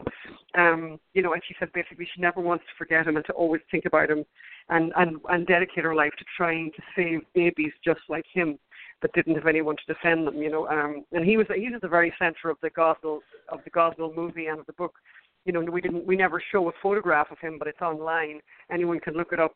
But the photographs of those children were such a testimony to what's already legal. I mean, that's I think the very central part of the Gosnell story, is we learned a lot about what was legal, and people were very shocked at what was already legal. I know the two ADAs, the two assistant district attorneys in the Gosnell case, Christine Wexler and Joanne Pescatore, they were just amazed. Like, they didn't know that the law in Pennsylvania allowed for abortion up to 24 weeks. As they said, it's better not to say 24 weeks. It's better to actually really say 6 months. Because when people hear 6 months, people know what women look like when they're 6 months pregnant. This isn't a pimple. This is a huge baby. This is a huge person with eyelashes and nails and eyes and ears and all the bits intact and a heartbeat. And they were kind of completely gobsmacked that was what was going on. And as I said, the thing that I think is a gift of the movie and the story is the testimony from the good abortion doctors, the two good abortion doctors, legal abortion doctors, who were asked to take the stand during the Gosnell trial and describe what a good abortion looks like when it's done well. And I can tell you that the jury were more shocked by that than they were by the descriptions of the murders that Gosnell committed. They thought it was barbaric. They made noises. They actually made gas, particularly when Karen Fusling was asked, how many abortions have you performed in your career? And the answer was 40,000. And that's like, I remember talking to someone about this, and if you think about it, what have you done anything 40,000 times? Think about what thing, do you do in your work, putting files away or making a phone call. I mean, have you made 40,000 phone calls in your business? Like 40,000 times. It's an incredible number to comprehend. But you don't make the size of a town. You don't make $500 every time you do a phone call. This is absolutely pushed by money. Whether the abortionist is actually making money per each abortion, or Planned Parenthood is giving to the politician like Cuomo and Northam a lot of money to get these bills. Yeah. It's blood we know money. we know it's in blood Gosnell's money. case, they were very motivated by money, and the people who worked there were very motivated by money. We know that $250,000 was discovered in cash in his house. I don't know many people listening today have that kind of cash hanging around their home. I don't think so. I don't think too many. And also that the people at the clinic where he worked, that everyone got tips. Particularly if he was doing these late-term abortions, people got these tips which they really liked. So greed was a massive, component of this. And we can also talk about, that they look the other way. Planned Parenthood looks the other way on these kids that are 12, 13, and 14 that might be in situations where there's incest happening or there's sex trafficking happening. They're supposed to report that to the police, but they refuse to. They don't protect these kids that are pregnant and coming in and asking for abortions. And I think it's because they want them to be frequent flyers. They want them to come back in maybe 6 months, a year later, and need an abortion again. Yeah. Well, we certainly know in Gosnell's case that the people were very, very much return clients. People were going back repeatedly. So, it's. But as I said, I think the thing that's really important here is that people are finding things out, and we're having a conversation about this, and the conversation is, and we have to keep pushing that though. And I would say to people, I would urge people who are listening to get a copy of the movie. Get it, you can get it in Walmart, as I said, you can get it on Amazon, and bring people over to your house. Particularly people who are either on the fence or people who are, call themselves pro-abortion, and ask, get them to watch the movie and just have a conversation afterwards. The movie does all the hard lifting actually, because the problem with the movie is that you're actually confronted by real children, that you come to know through the movie, and who died at Gosnell's hands and could have been very legally killed in America. And it's, it brings the thing home, and it's like, what side are you on? And people don't want to be on the side of death, particularly the death of a small child. And just to let you know that in about a week and a half, we have our Tea Party meeting here where I live, and I'm the leader here. So I've got the DVD. I have a friend that's coming together with a player, and we're going to be playing it before our group at our meeting in place of, discussions. And then afterwards, we'll have a discussion. But, Fantastic. We're going to have a large group of people watching this movie. Take a photograph of your group and send it to us. We can put it up on the Facebook page, because people are doing that. We're having the screenings happening all over the country, and people are meeting in groups, and it's like a kind of having a book club meeting, and it's really good. It's really good for people because the movie isn't, it's not at all preachy. It's very journalistic. It's just telling the facts, and the facts are horrific, and shocking. And life-changing. And certainly, anyone who wants to look at Twitter or read the reviews on Amazon of people who've watched the movie. And it certainly makes the last 5 years, which have been very difficult for us, it certainly makes it a lot easier when we see all the messages that we're getting from people who are so grateful that this is available now. And we're very grateful that eventually we managed to get it out there. It was not easy. I can tell you the powers of darkness were everywhere. Like, we're everywhere all the time. Everything was difficult. Much more difficult than it should have been. And do you know if Gosnell had children of his own? I'm just curious. 7 children. Well, what kind of person that has children can do that? I just don't understand. I don't understand either. It's a really good point. I have wondered about that kind of thing all the time with Gosnell. But, if you think about it, the Nazis had children that they loved. The people who ran concentration camps had children that they loved, and they had, wives that they loved, and sisters and brothers, and all of that. And they did what they did to other people. So, there's a bit of racism in it as well, I think. But it's not everything. He was quite racist. He's a black man, actually, but he was racist about black people. So he treated the black patients worse than he treated white patients. And when you look at what he did and how, so many of these patients were returning, time after time after time, that's not care. That's not caring for the patients. That's not, that's just greed. And it's, and as somebody had said earlier there, it's like hoping for frequent flyers, and hoping for more business rather than trying to solve any problems. But he's a very, I mean, I've met him in prison. I spent 3 hours with him in the prison in Huntington, and he is a very disturbing character to meet. Like, he has no natural affect at all. He doesn't have, when you say that about how could a man have children and behave like that, like, he doesn't have the normal reactions to things that you would expect. Can you imagine serving 3 life sentences, how you'd feel if that was in your head and on your heart, and you're sitting there in a prison with this prospect of never getting out. And he's actually quite, cheery, and he smiles and he laughs a lot, and it says it's great that he's getting a bit of a break because he had so much work, and he's getting to read more, and he's in a band, and he's in a poetry class. This is the way he talks, which is like really weird, and then talking about how big his hands are, and very disturbing. I mean, anyone who wants to know more about about that, I mean, the book, we go into a lot of detail about that visit in the book. The movie doesn't dwell on that so much, but he's not like anyone I've ever met before, and I hope never to meet anyone like him again. Oh, Anne, I just wanted to thank you because I did get the book autographed, signed in the mail. I do appreciate it. I have it with all the other authors that we've interviewed. That's yeah, great. And the book is awesome. No, that's great. The book is awesome. I mean, the book is. Yeah, I think as we interviewed people through the investigation for the movie, we realized there was so much that would never be in the movie, and that couldn't be in the movie. I mean, not alone would it get an R rating, it would get, it would be X rated. And there were some scenes that we were going to include in the movie, and then when we went on set, we just thought, you can't do that, you can't show that. So the book shows everything, if you like. It describes everything, all the things that we learned that we thought were extraordinary, and I mean, thank you for saying that. I mean, it's I'm very proud of the book. I think it's a tough book to read, but people have been very moved by it, and it's kind of a page turner, because you read something in the book and you think, like, okay, that's the worst thing I've ever read. And then you read, the 2 pages later, and it's like, okay, that just got replaced with something even worse. And I just think there's so much about the book, about just the whole situation. I mean, one of the chapters is called "The Banality of Evil," about the fact that, that he had all these workers that worked for him, who he chose very carefully, however. I mean, in the sense that he chose people who wouldn't be employed by anyone else. These are people who no one would employ.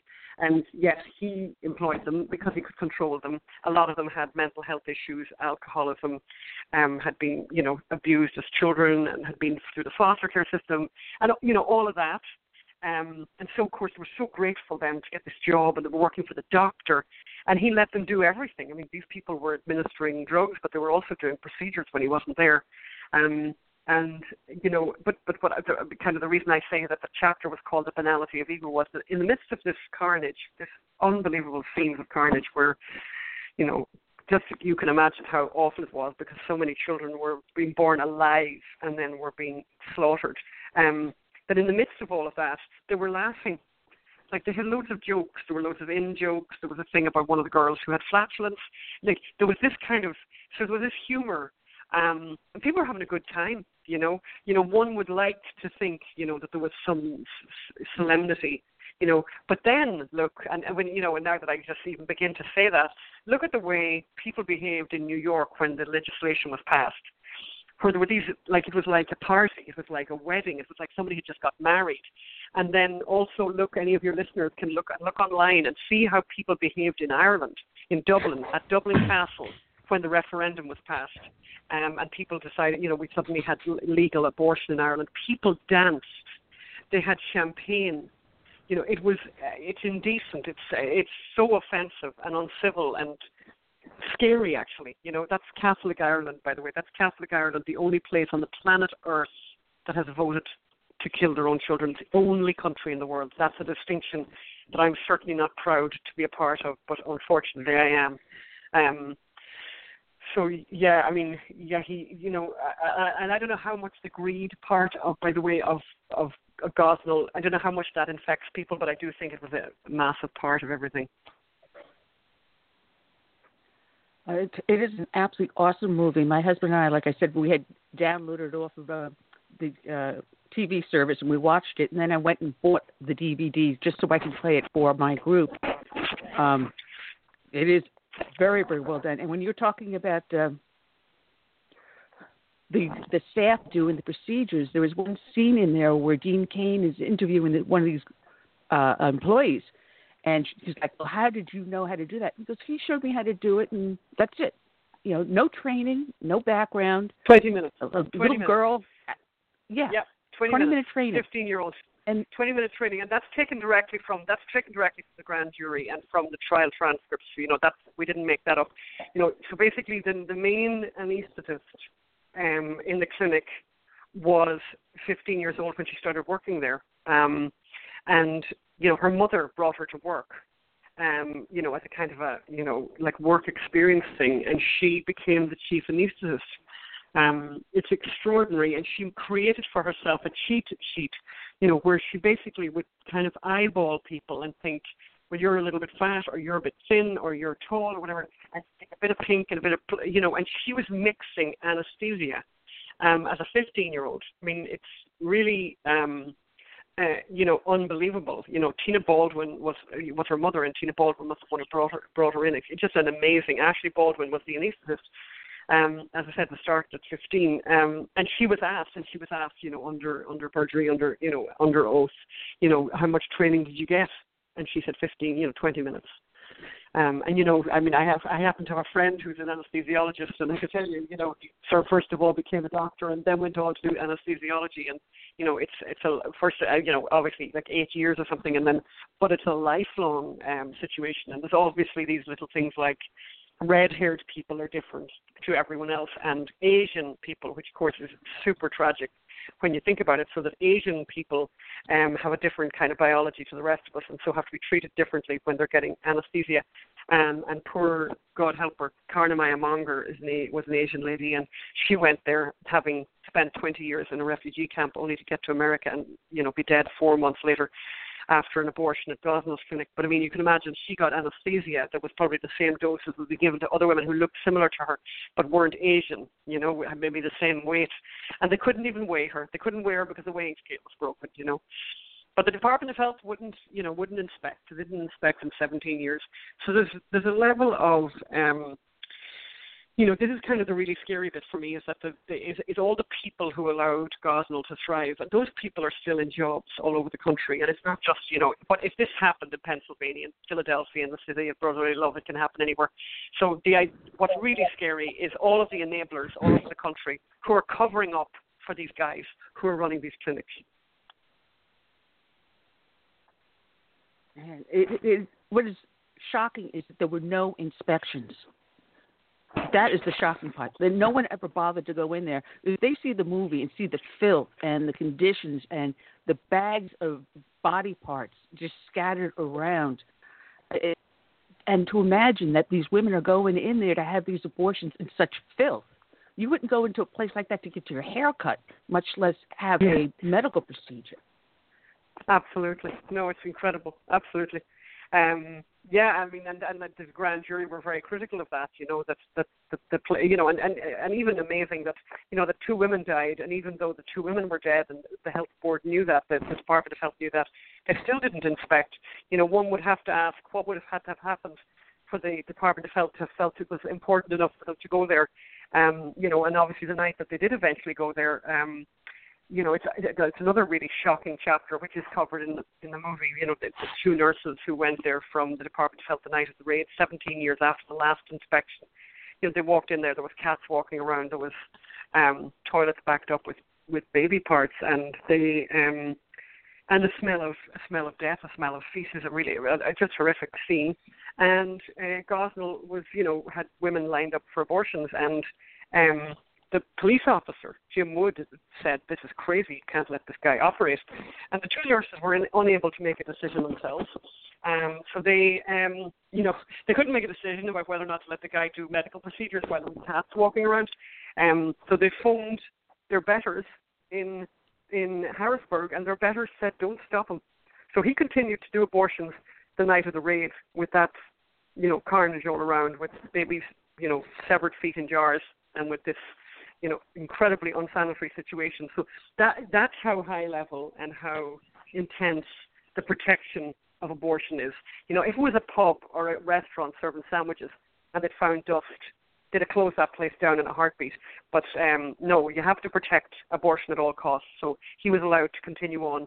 And I can tell you that Jim Wood, who's not a medically trained person, who's just a very brilliant human being, thought this was beyond belief. A regular, ordinary human being was able to make the decision that yes, this guy shouldn't be allowed to operate. But no, the Department of Health, the geniuses from the Department of Health in Harrisburg, on their massive salaries after their medical training, didn't think there was a problem. No, it is an absolutely amazing story. And it's a story that has to get out there because people are under so many misnomers with abortion. Matter of fact, the Clinton Clinic did not even have to have a hospital affiliation. And women did die. In Texas, they tried to pass that law requiring any abortionist to be having a hospital affiliation because, God forbid, the woman goes into medical stress and needs to be transported. They have to have a hospital available for them to go to. But no, they cut that law out. It did not pass. And the fact that you don't need a hospital affiliation when you're doing a surgery like this is just mind-boggling. And if people were to really hear the whole story about Gosnell, what's wrong with these people? Yeah, absolutely. No, it's extraordinary. It really is.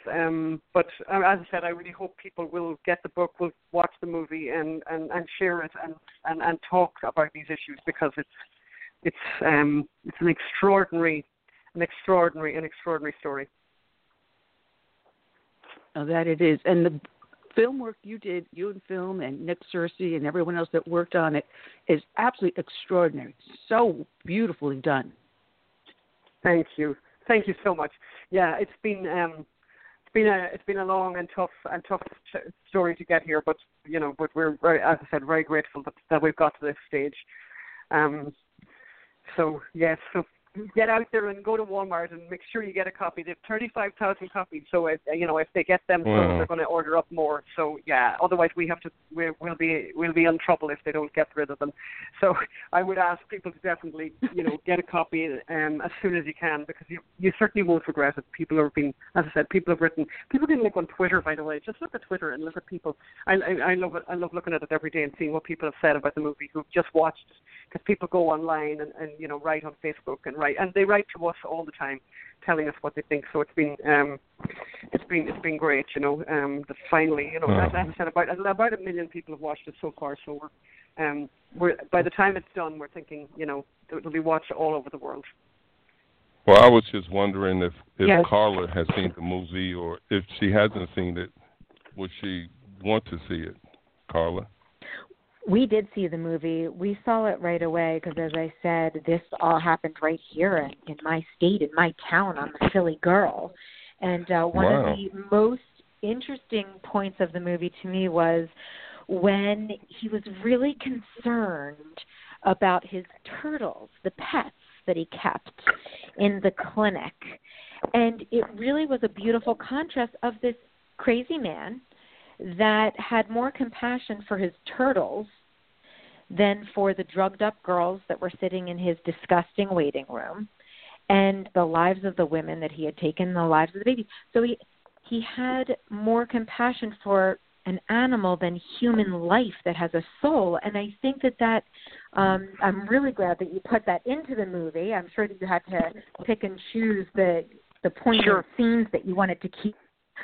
But as a mom, as a woman, as a citizen, I just really liked that you kept that in there because isn't that who the modern day feminist and the Planned Parenthood is today? They're more concerned about puppies and trees than they are the American baby. And I actually just tweeted out today, I said something like, what's the most endangered species on the planet? It's the American baby. And, there's a lot of truth to that. I think that the other side is willing to dish out their compassion to a lot of things, but not to the American baby. And it really shouldn't be that hard to choose life. It really shouldn't be that difficult to be able to look at a situation and say, this is right and this is wrong. And I think that the fact that you still have people like NPR you were sharing that are hiding that this is about abortion, that's the frightening piece Yeah. of this to Yeah. me, is that No, there's still people out there that are not getting red pilled. There's not this great awakening, because there should be a moral outcry for the seizing of human life in this number. Remember, it's 60 million just in America since 1973, just in America. Yeah, and you know, and who knows if that number is even accurate, you know, because I think that could be easily on the conservative side, because we know certainly in the case of Gosnell, he didn't always report the numbers of abortions he was doing. He was, you know, and no one caught up with him on that, and no one, you know, called him out on that. You know, the Department of Health didn't. And I'm glad you mentioned the turtles. Yeah, it was obviously when we heard the story of the turtles, we thought, you know, that's just bizarre, and we definitely wanted to include it, and we even have the photograph of the actual turtles at the end of the movie to prove that it happened, you know. I'm afraid I have to actually go on another interview right now, but thank you so much for having me on. I really appreciate it, and as I said, I hope everyone will watch the movie. And when you do, just go on Facebook and, you know, tell us what you think. Go on Amazon and rate the movie. We have nearly 400 people who've given 5-star ratings on Amazon already. And be in touch with us. Let us know. And anyone who wants to talk, just write to me on Facebook. I get a lot of interesting correspondence from people who are very touched by the story. But for now, I have got to go. But thank you so much for having me. Well, thanks for and joining you know, us, it's always our pleasure here. And there's a link to the movie up on the show page here, so when people listen to the podcast later on, they can click on it and get your movie. Fantastic. God bless you. Thank you so much. God bless everyone. Bye-bye. Bye-bye. Goodbye. Carla, I got a question for you. What role do you think the feminist movement play in all of this? Well, they are destroying babies, and they hate motherhood, and they hate men. So they are leading the abortion movement. If you studied the feminist movement, which I have, I've taken thousands of hours. I have part 1, 2, part 2, 3, and 4 on my Carlin Company podcast. And on my radio show, which is 1180 WFYL, but I've studied the movement, and since the 60s, but they have been, one of the big things that they have been pushing for is for federally funded abortions, but also they do not want any, they want to be able to have abortions to 40 weeks. They just think that is their right. They think if you listen to things that Gloria Steinem has said, or Margaret Sanger has said, or Betty Friedan has said, who wrote the book, they think that pregnancy is a disease. They think it's a cancer.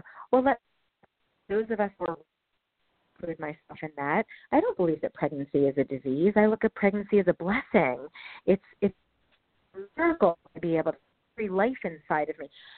I've read Betty Friedan's Feminine Mystique. I recommend everybody reading that to try and get inside of the head of a feminist. But yeah, do they hate God or what?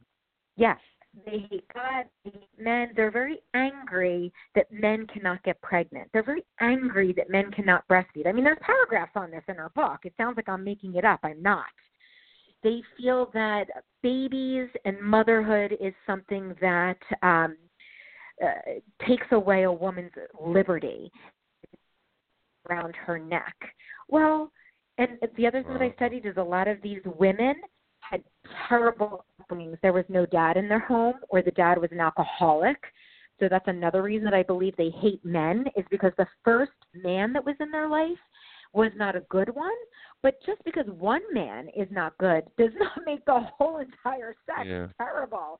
Nothing could be further from the truth.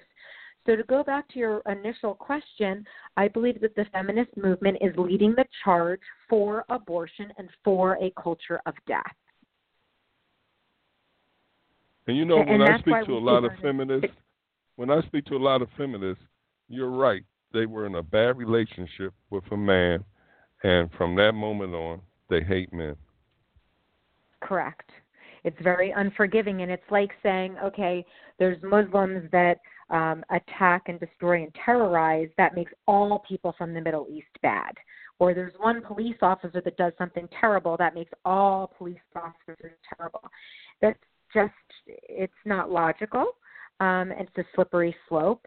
But one of the reasons that our family started our Fashion for Life line, COL 1972, Culture of Life 1972, is because we'd like to get back to that year 1972 and honor it and celebrate, the time when we lived in a culture of life. As you guys know, 1973, the Supreme Court ruled that our tiniest Americans did not have the right to life. And since that time, 60 million plus Americans have been denied the right to life. So we're trying to, instead of focusing on all the terribleness, because we know it's out there, we've been focusing on it for 50 years, and we still need to live in truth and know that these things are happening, infanticide, abortion, selling babies' body parts. But it's our prayer, it's our mission. We feel led to use the medium of fashion to reach the pop culture and say, you know what, you guys, life is amazing. We're going to come around you as a life tribe. We want you to choose it. We know that you're strong enough to do that.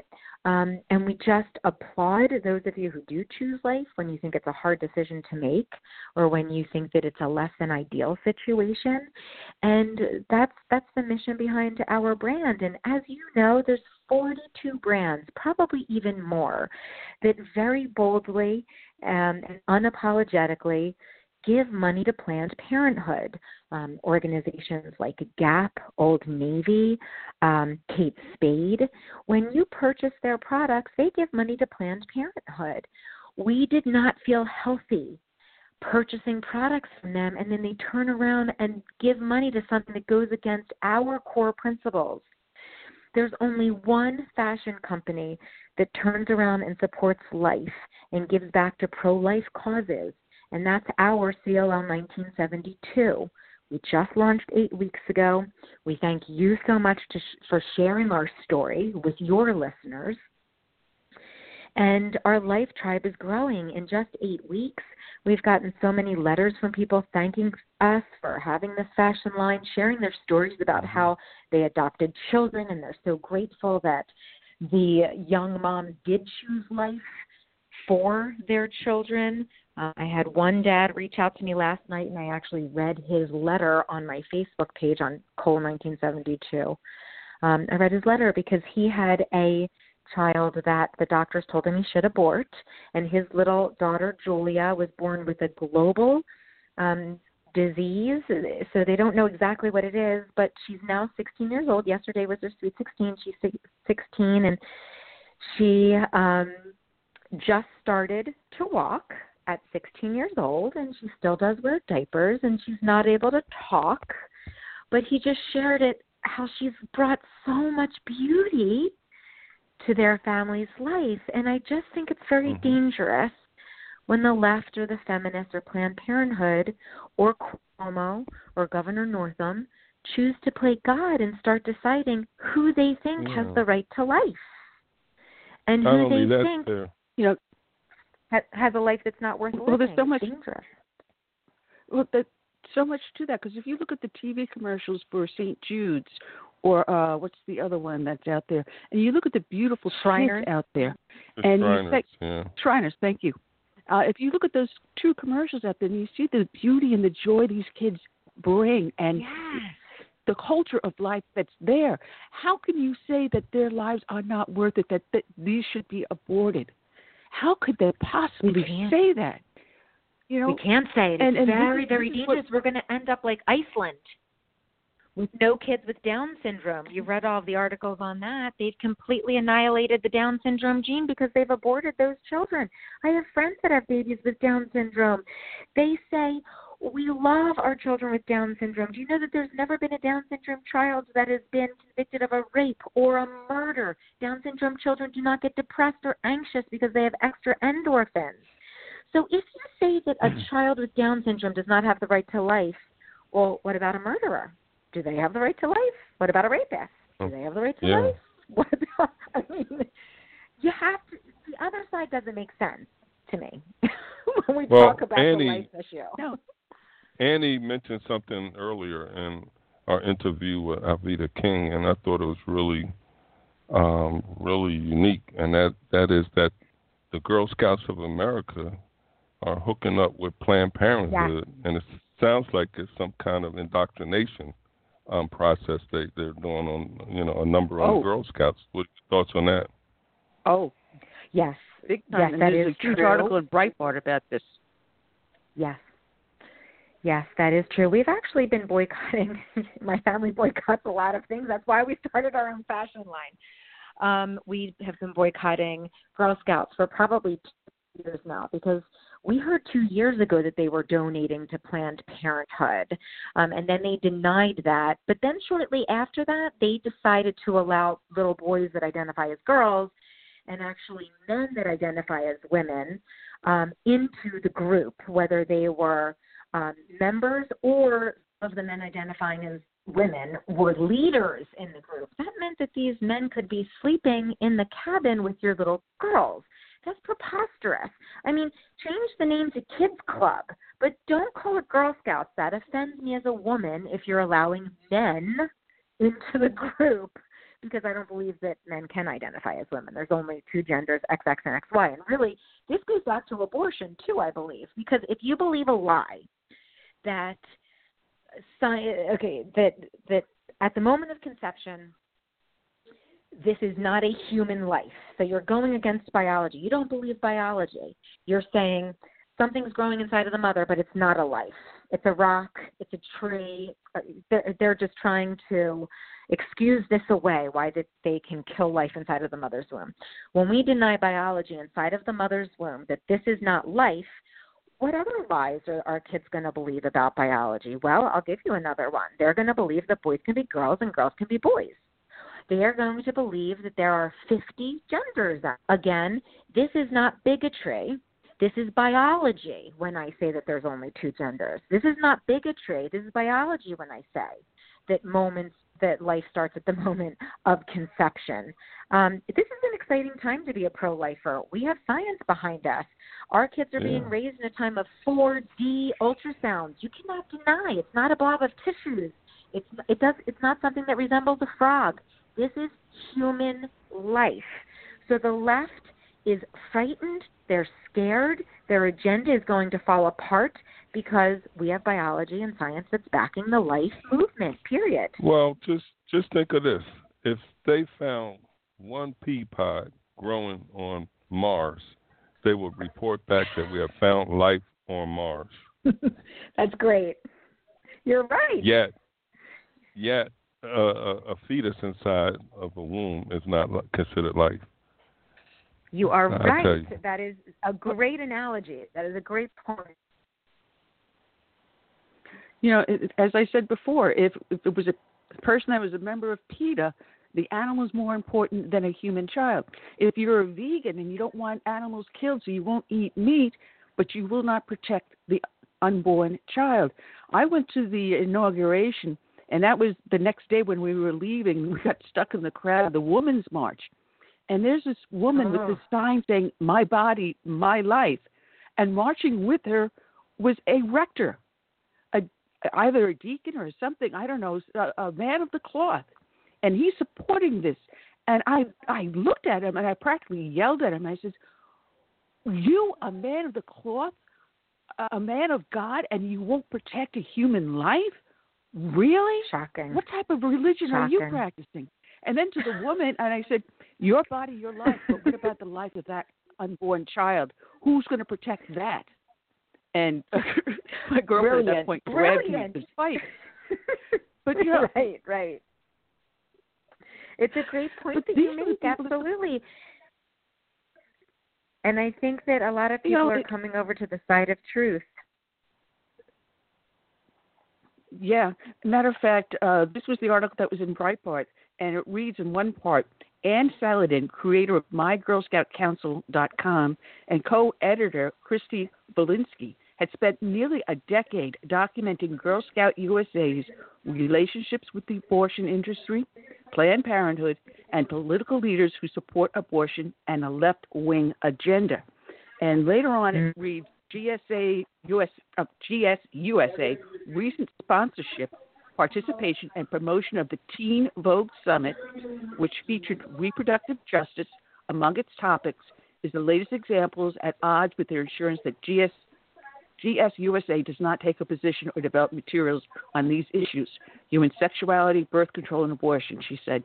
If tweeting out the pro-abortion mantra, my body, my choice, my rights, isn't taking a position, I don't know what is. Now, the Teen Vogue Summit, I don't know if anyone was aware, last year the May edition came out that promoted reproductive justice and offered a tutorial, and catch this, on anal sex. So I pulled it up, and this thing is graphic. It is teaching kids how to perform anal sex and how to get pleasure out of it. No. This child this rape, is pornography. Child abuse. Yes. There's pornography laws against this. Under 18 years old, our children are absolutely not to be exposed to any of this. Of course, they're trying to put it under the guise of sex ed or whatever they're trying to call it. But this this is why when you go into libraries, they have filters on everything, because under 18 years of age, they are not to be exposed to any of these things. So this absolutely is wrong. And again, this is a no-brainer. This shouldn't be difficult to win this argument. There's some things that are just not debatable, and this is one of them. Children should absolutely not be exposed to this. And by the way, anal sex has, if you look up all of the research, medical research on this, tons of diseases. This is not healthy. This is not a healthy lifestyle. No to that. But I need to pick up my daughter from lacrosse. I do apologize. I didn't realize that you wanted to have me on for such a wonderful show. But I need to get her. I'm going to be the only mom not there picking her up, and it's freezing in Pennsylvania. I'll have you know, it just started snowing here. Oh wow! But God Carla, bless there's a you link both on our for show everything that you're doing. Oh, my pleasure. Well, we We'll have appreciate you you back on being for sure. There's a link on the show page, so you know how it works. When people catch the podcast, they can click on the link, go directly to you, learn about your show, learn about your pro-life advocacy, as well as your clothing line. So thank you, and God bless you. And I'm sorry I be didn't sure have to you share on it sooner. as well. I will be. Oh no! Please invite me back again, and God bless you guys. Have a great weekend. Alrighty. You too. All right. Check out Carla's link over on the show page here. It's The Culture of Life. It's her name, Carla Daddesi. Last name is spelled Daddesi, carladaddesi.com. But this is scary stuff that they're doing to our kids here, Curtis. You know, they're brainwashing our kids. They're thinking that it's okay if you're underage to have promiscuous sex and just experiment with it, which is what this Teen Vogue is promoting. I wonder how many people actually read Teen Vogue. I remember when it first came out, you know, it was all the rage, and I'm sure a lot of kids are going online and checking it out, and they're actually promoting absolute promiscuity with our children, underage kids, encouraging them to have sex and telling them how to have it. I mean, this tutorial is graphic. I'm not going to read any of it, that's for sure. But I held up one page of it in front of the camera, and I'm telling you, it is. If you found your child having it, I'm sure you would be flipping your lid. And it is pornography. Oh yeah. It is extremely it's detailed. And it's right what she was saying about anal sex, because if I'm not mistaken, I think Farrah Fawcett Major died from cancer of the rectum. So that's a dangerous thing, you know, occupation or whatever. The rectum can be ruptured. You can transmit disease. This is how AIDS was being spread when it first came here in the late 70s. Yes, AIDS, because of, you know, this type of sex. Infections that could be, and then could lead to possible cancer. And they have case after case of people that are practicing this form of sex as ending up with cancer. And you don't hear much about AIDS anymore. There used to be Tiger Beat that you used to read when we were kids, but it replaced by Teen Vogue. And this is what they're teaching our kids. the propaganda they're teaching us. And, as Carla was saying, they're teaching our kids that gender is fluid. No, it's not. No, it's not. My mind is actually spinning at this moment because it is just crazy. We have gotten to a time in our society where I call it the utter moral decay, and it's about time for us to try to take it back. There's certain things that are just not okay. If they allow kids as young as 6, 7, 8, 9, 10, to be used as sex objects. Well, think about these children's pageants. What was the name of that one little girl that was killed? Beauty Queen, that little Joan one Benet. Up in the Chicago area. Joan Benet. Yes. Joan Benet. Sexualization. Yep, the sexualization of our children. Kids aren't allowed to be kids anymore. We get ourselves so involved in taking them to soccer practice or martial arts or running them around to all these things. We forget that kids need to be kids. Let them go play on the swing set and on the monkey bars. So what if they fall down and scrape their knees? They're kids. Get them out to play a game of baseball or something like that in the neighborhood. You don't have to have these leagues organized. Have the kids interact with other kids on the block. Get them away from those smart devices, the computers and the TVs. Well, a lot of times they say parents are living their own dreams through their children. It's not really what their children want to do, but it's what their parents kind of like urge them or force them to do, because these parents are trying to live, their dreams, their unfulfilled dreams through their children, And that's sad, but we have parents like that. Well, how many times you go to a restaurant or a fast food place and you look around and how many people have their faces buried in their smart device? I mean, I had to go to the doctor early this morning, and I walk in. I'm the only one holding a newspaper. Everyone else has their smart device, and they're clicking away on it left and right. Pick up a book. Pick up the local paper. See what's going on. Do some old-fashioned real reading. But no, everyone has to do exactly what's right and good for me. Expand your horizon. Educate yourself. And then take the time to talk to the person sitting next to you. Just say hi. When you go into a store, say hi. How are you doing today? Nice to see you out there. Start a conversation. You stand in line at the grocery store. Talk to the person in front of you or behind you. But no, everyone goes into their little isolated world. Well, what we're missing. I believe that's humanity. why they don't communicate too well today. Children today don't communicate all that well. They don't have the skills. I don't even know if kids have recess that much anymore. We used to have something called recess, and we'd go out and play and have a good time. Yeah, we'd bring a handball into school with us, go to the side of the wall behind the gym, and we play handball. Kids can be inventive if you allow them to develop. But what's happening is our kids are being stunted in their development. As an infant, you hand them a smart device. No. Hand them an actual real toy so they can learn dexterity. And hand them a lot something of that will boys, make them think. a lot of boys are kind of hesitant to engage a female because of, the trouble they can get in, because things can be misconstrued, They're afraid of that, this good touch, bad touch, or even if they're just trying to flirt with them, they could be brought up on sexual harassment charges. So a lot of guys seem to shy away from interacting with females. As kids used to play cops and robbers, cowboys and Indians. You built forts and tents. You had toy guns. Doesn't mean you were going to grow up to be a mass murderer. You just imitated life of adults around you. You played tag. You played football.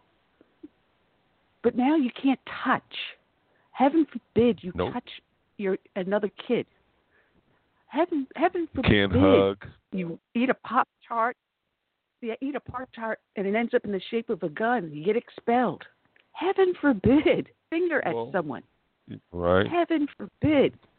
You get suspended. You know, it's crazy. We have become so PC. PC. It is gone over the top. And yet we have gender fluidity. Kids are being born with gender X on it. Not a boy, not a girl, but an X. Oh, when the child grows up, they can decide what they want to be. You know, I'd rather be tall, slender, blonde, thin, rich, but it ain't going to happen.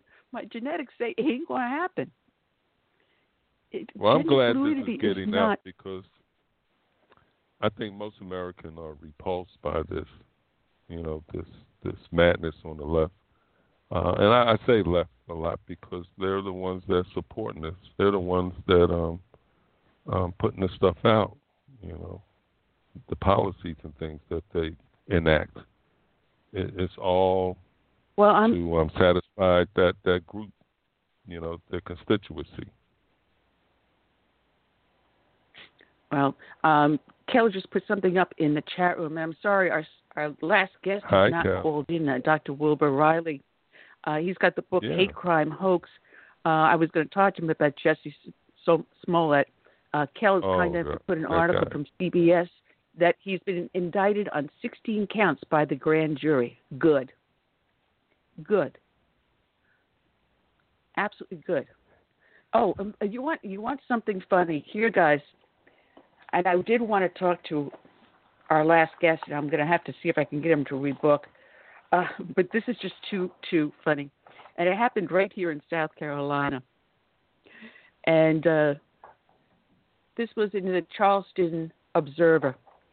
And it reads, the mayor of a tiny Lamar, South Carolina town called police because she thought her car had been vandalized with spray paint after it was covered in a white or yellow substance, according to police report. First Mayor Darnell Bird McPherson thought it was pollen, the report said. Then her husband saw the car that night and said it looked like spray paint. In a statement to WPDE, the mayor said of the suspected vandalism, love conquers hate, and my husband and I, imitated by those perpetrate this act of vandalism for which I classify as an act of hate. The officers arrived on February 7th, wrote in the report that the substance covering the car was yellowish and a type of powder similar to pollen. In a statement, the mayor said, the incident happened last night. Even though I drove my car today, I thought it was pollen. My husband and our neighbor noticed the cars looked like someone had spray painted on both our vehicles, which were parked in our front yard. The police report said someone went out to the cars at about 10 p.m. and saw what they thought was vandalism. The person went back to the house and asked, where did you go today? The car is covered in paint. The person listed as the victim in the police report told officers she first thought it was pollen. Then, according to the police report, she told them she had a possible suspect in mind at the time. Police forwarded the vandalism complaint to the South Carolina Law Enforcement Division. The mayor on Wednesday told WPDE that the state investigators were unable to make a determination of the substance because no sample was taken by the Lamar Police Department. Now, I don't know if anyone knows about the South, but this is the time of year where we get a lot of pollen.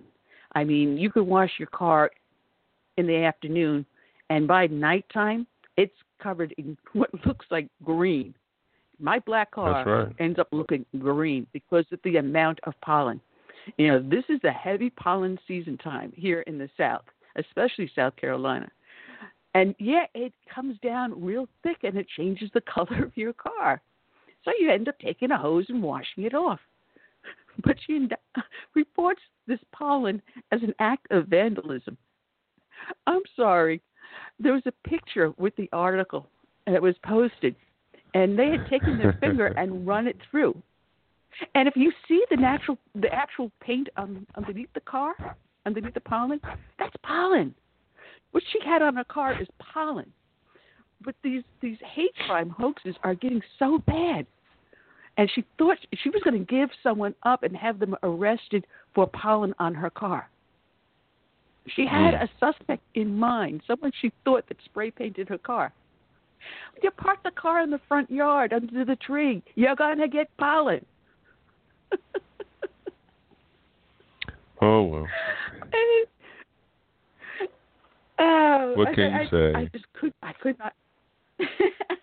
And I laughed. But, think about the amount of time and effort that's spent, investigating this. Because now you had a police report with the local police department, and even they said, hey, lady, this is pollen. This is pollen, lady. But they advanced it because she wanted a hate crime report filed. They advanced it to the state division, which means now it opens up a whole investigation. And you're going to have an investigator come down here. You're going to have a DA to be consulted to see whether or not charges should be filed against someone. Because remember, she's got a suspect in mind. Think about the cost. Because she wants to report a hate crime. She wants people to feel like she's a victim. The man hours. Yeah. And think about the man hours that went into Jussie Smollett. And unfortunately, I'm sorry that this author wasn't with it because he cited 81 different cases of hate crime hoax. 81 cases. Everything from Tawana Brawley to Susan Smith to a lot that, yeah. And I really wanted to interview this guy, but unfortunately, not with us. So that leaves just about that for all we have right now. Well, we had this fireman, and it's a rural area that I live in, and this township not too far from where I live had one black fireman who alleged that some racist remarks were written on his locker and some other things, a noose and all that. And when they investigated it, he had to admit that he did all that himself. It was a hoax. He wanted to get a promotion, and he thought, by making it seem as though he was oppressed or victimized, that would help him, in his promotion bid. So, a lot of these people are, I don't know, they got this warped sense of logic, which is really illogic, and first thing they run to is like racism or something like that,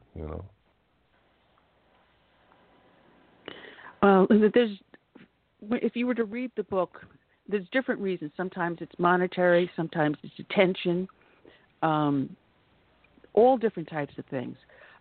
There's no one thing. And there's some people were looking to make their political point. There was a university, I believe, up in Michigan, where these nooses started to show up all over the place. And they were being reported as hate crimes. And guess what? The person that was responsible for it was doing it just so she could see what the reaction was on the university, whether or not they would treat it as a hate crime, because she was one of these social justice warriors. There was no hate crime. It was a complete hoax. But there's a... Now, I don't know why if this, Michigan gets a lot of these. I don't know. I don't know if this qualifies as a hate crime, but there was an incident a couple of years ago where some people were paid to dress up like KKK members and attend a Tea Party rally so that it could be, the perception would be that, hey, the Tea Party is a racist organization. Look, they even got the Klan showing up.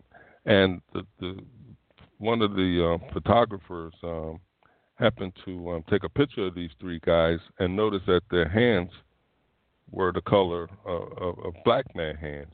So they forgot to cover their hands or paint it or whatever, but they were black men trying wear to gloves. put on as though they were Klan, like they were Klan members, and they got busted. But see, I would call that a political hate crime.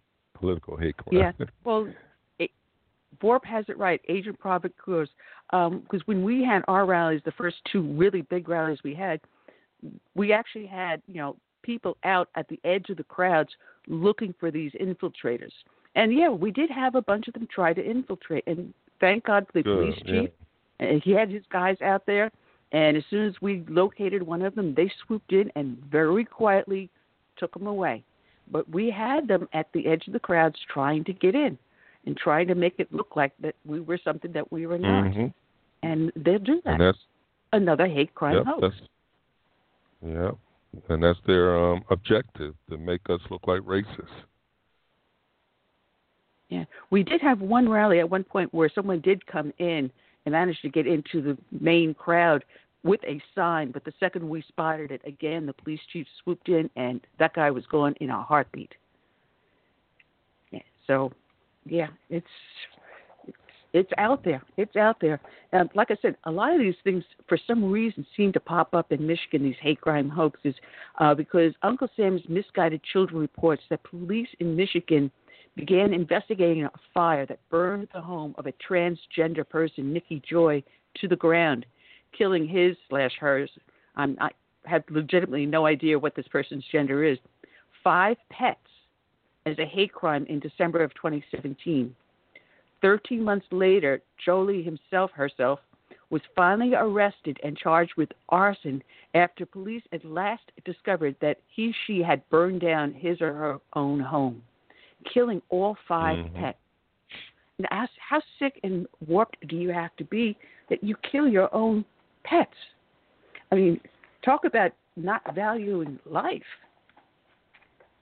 That is one heck of a sick person. Yeah, you have to be men and women with no feelings. Yeah, and there was another article. I caught up in this. And matter of fact, Kel over in the chat room may appreciate this one. This is from the Daily Conspiracy, so take this with a grain of salt. But a recent report from England underscored the disturbing new government policy against civil right to free speech and the independent expression of one's personal opinion. British police are now investigating hate crimes that turn witnesses into victims, even though no legal crime had been committed. A note is made on a police file on anyone figured anonymously for saying or posting online anything someone else regards as hateful. Confused? Join the club. In some of the most twisted and sinister logic to come forward in modern history, Great Britain is building a government infrastructure of thought police. In the classic novel 1984 by George Orwell, published in 1949, the author described a society 35 years in the future where one world government controlled everything and everybody. An authoritarian police force used high technology to track, monitor, eavesdrop on, and alert authorities of all citizen wrongdoing, which could be any manner of thing, including facial expression or turn of phrase.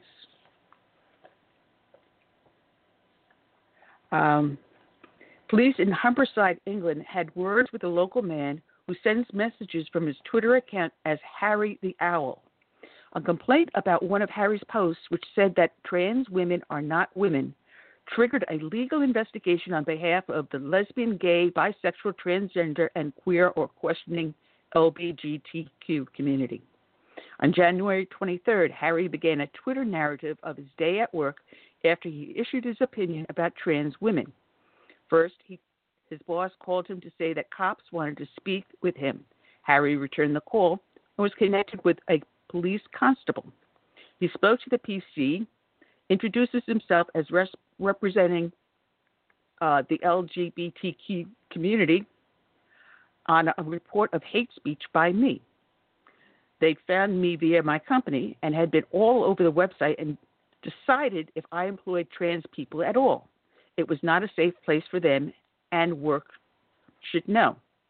The PC admitted during the conversation that 30 of Harry's tweets had been reviewed and no actual crime had been committed. The officer did read a limerick, humorous short poems, of a sexually salty nature over the phone. Harry said he had not written the limerick. Ah, but you liked it and promoted it, the PC replied.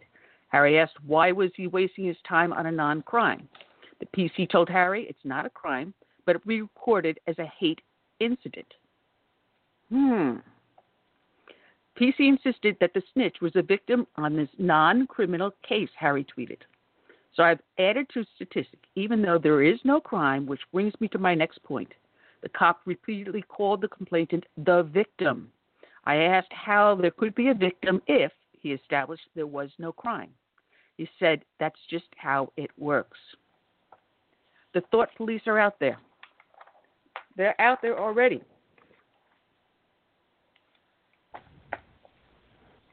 Well, I So think you it's with me, like, Curtis? yep. I think it's pretty much like Washington. We are a nation of laws, but we have lawlessness in Washington. You know, it's pretty much, you know, you make it up as you go, and as a result, you know, we have people like Hillary that can commit, you know, egregious crimes and get away with it. You know, they have a two-tier system of justice, one for them and one for us. And I don't know. Yeah. I believe that we need to tackle this. We need to get everybody back to where justice is blind, you know, or equal justice for all. You know, we got some of the greatest listeners in the chat room. Chief writes, reminds him of how the Seinfeld ended. The cast was in jail for witnessing a crime. And JP over on Facebook, JP Sloan, because JP is a child of Hollywood. He wrote, my godfather, Western motion picture star Lash LaRue, the king of the bullwhip, used to pick me up at school. And when the kids would come see him in the parking lot, they would run over to him. Lash would then strap on his .45s and shoot some blanks in the air and crack the whip. Today, he would be put under the jail. That's true. Think about that. If you were to try to do that, you know, you go to pick up your kid from school, and all his friends know that you're a movie star, you're a cowboy movie star, so you strap on your .45s, you're shooting blanks, but oh my goodness, you've got guns near kids, and you're shooting them in the air. How dare you? How dare you? I wonder if soon they're going to come for the NASCAR races at Texas Motor Speedway, because when they win the race, what do they give them? A set of guns, a set of revolvers, which the drivers do shoot the blanks in the air. When I was a little boy, I used to have a replica of the shotgun that Lucas McCain, you know, carried on the Rifleman, and I would walk around with that gun and cock it, you know, like a little kid does, play, you know, cowboys and Indians or whatever. But in today's climate, you know, I probably would have SWAT called on me. That's how bad it's gotten. Yeah, you'd buy and still buy be the 11 cap years gun. old, have SWAT called on me. We would buy the cap guns, right? You know, you load them up and you play cowboys and Indians, cops and robbers. You know. Well, we're coming down to our last couple of minutes on the show here, Curtis, and I'm looking to see who we have right now. I don't have everything complete up on here, but on next Friday we've got John Malkovich coming back on. We got a new author, Gary Williams. His book, I believe, is The Hero of Guadalcanal. And then we have Clint Johnson coming back. He was the author of Tin Cans, that naval book. About tin cans and greyhounds. Yeah. So we have. Oh man, I just kicked myself out of the chat room. Dummy. Anyway, we got some good lineups coming in next week, and I'm sorry we didn't get all of our guests over here. I'm going to have to get a hold of their agents and find out what happened here. Reschedule. I just kicked myself at the. Yeah, get them to reschedule. I apologize for that. Normally I have a lot more stuff to talk about and work with, but we made it through. Anyway, You have anything going on, I'm sure Curtis? we'll have plenty. We'll have plenty of material. just leave it to the left. They'll give us plenty of material. No, I'm willing to bet. That sometime later on this afternoon we may get a hint at the Mueller report, because it's a Friday, and what's the best time to dump stuff is late Friday afternoon. If it's not already out there. I meant to mention that. Today was supposed to be the day, according to all the hubbub around D.C., that the Mueller report would come out today, but I haven't heard anything. And you're right. They like to dump things on Fridays because it's the weekend coming up. But we'll see tomorrow. Yeah. Absolutely. And Barbara's correct. That is what the book is about, the destroyers. So I want to thank everyone who's joined us with us today. We had a great time. And check out the Gosnell movie. The link is on the show page. Check it out. It's absolutely excellent. And get people to watch it with you. Let's spread the word. I might go out and get it tonight. Horrific crime.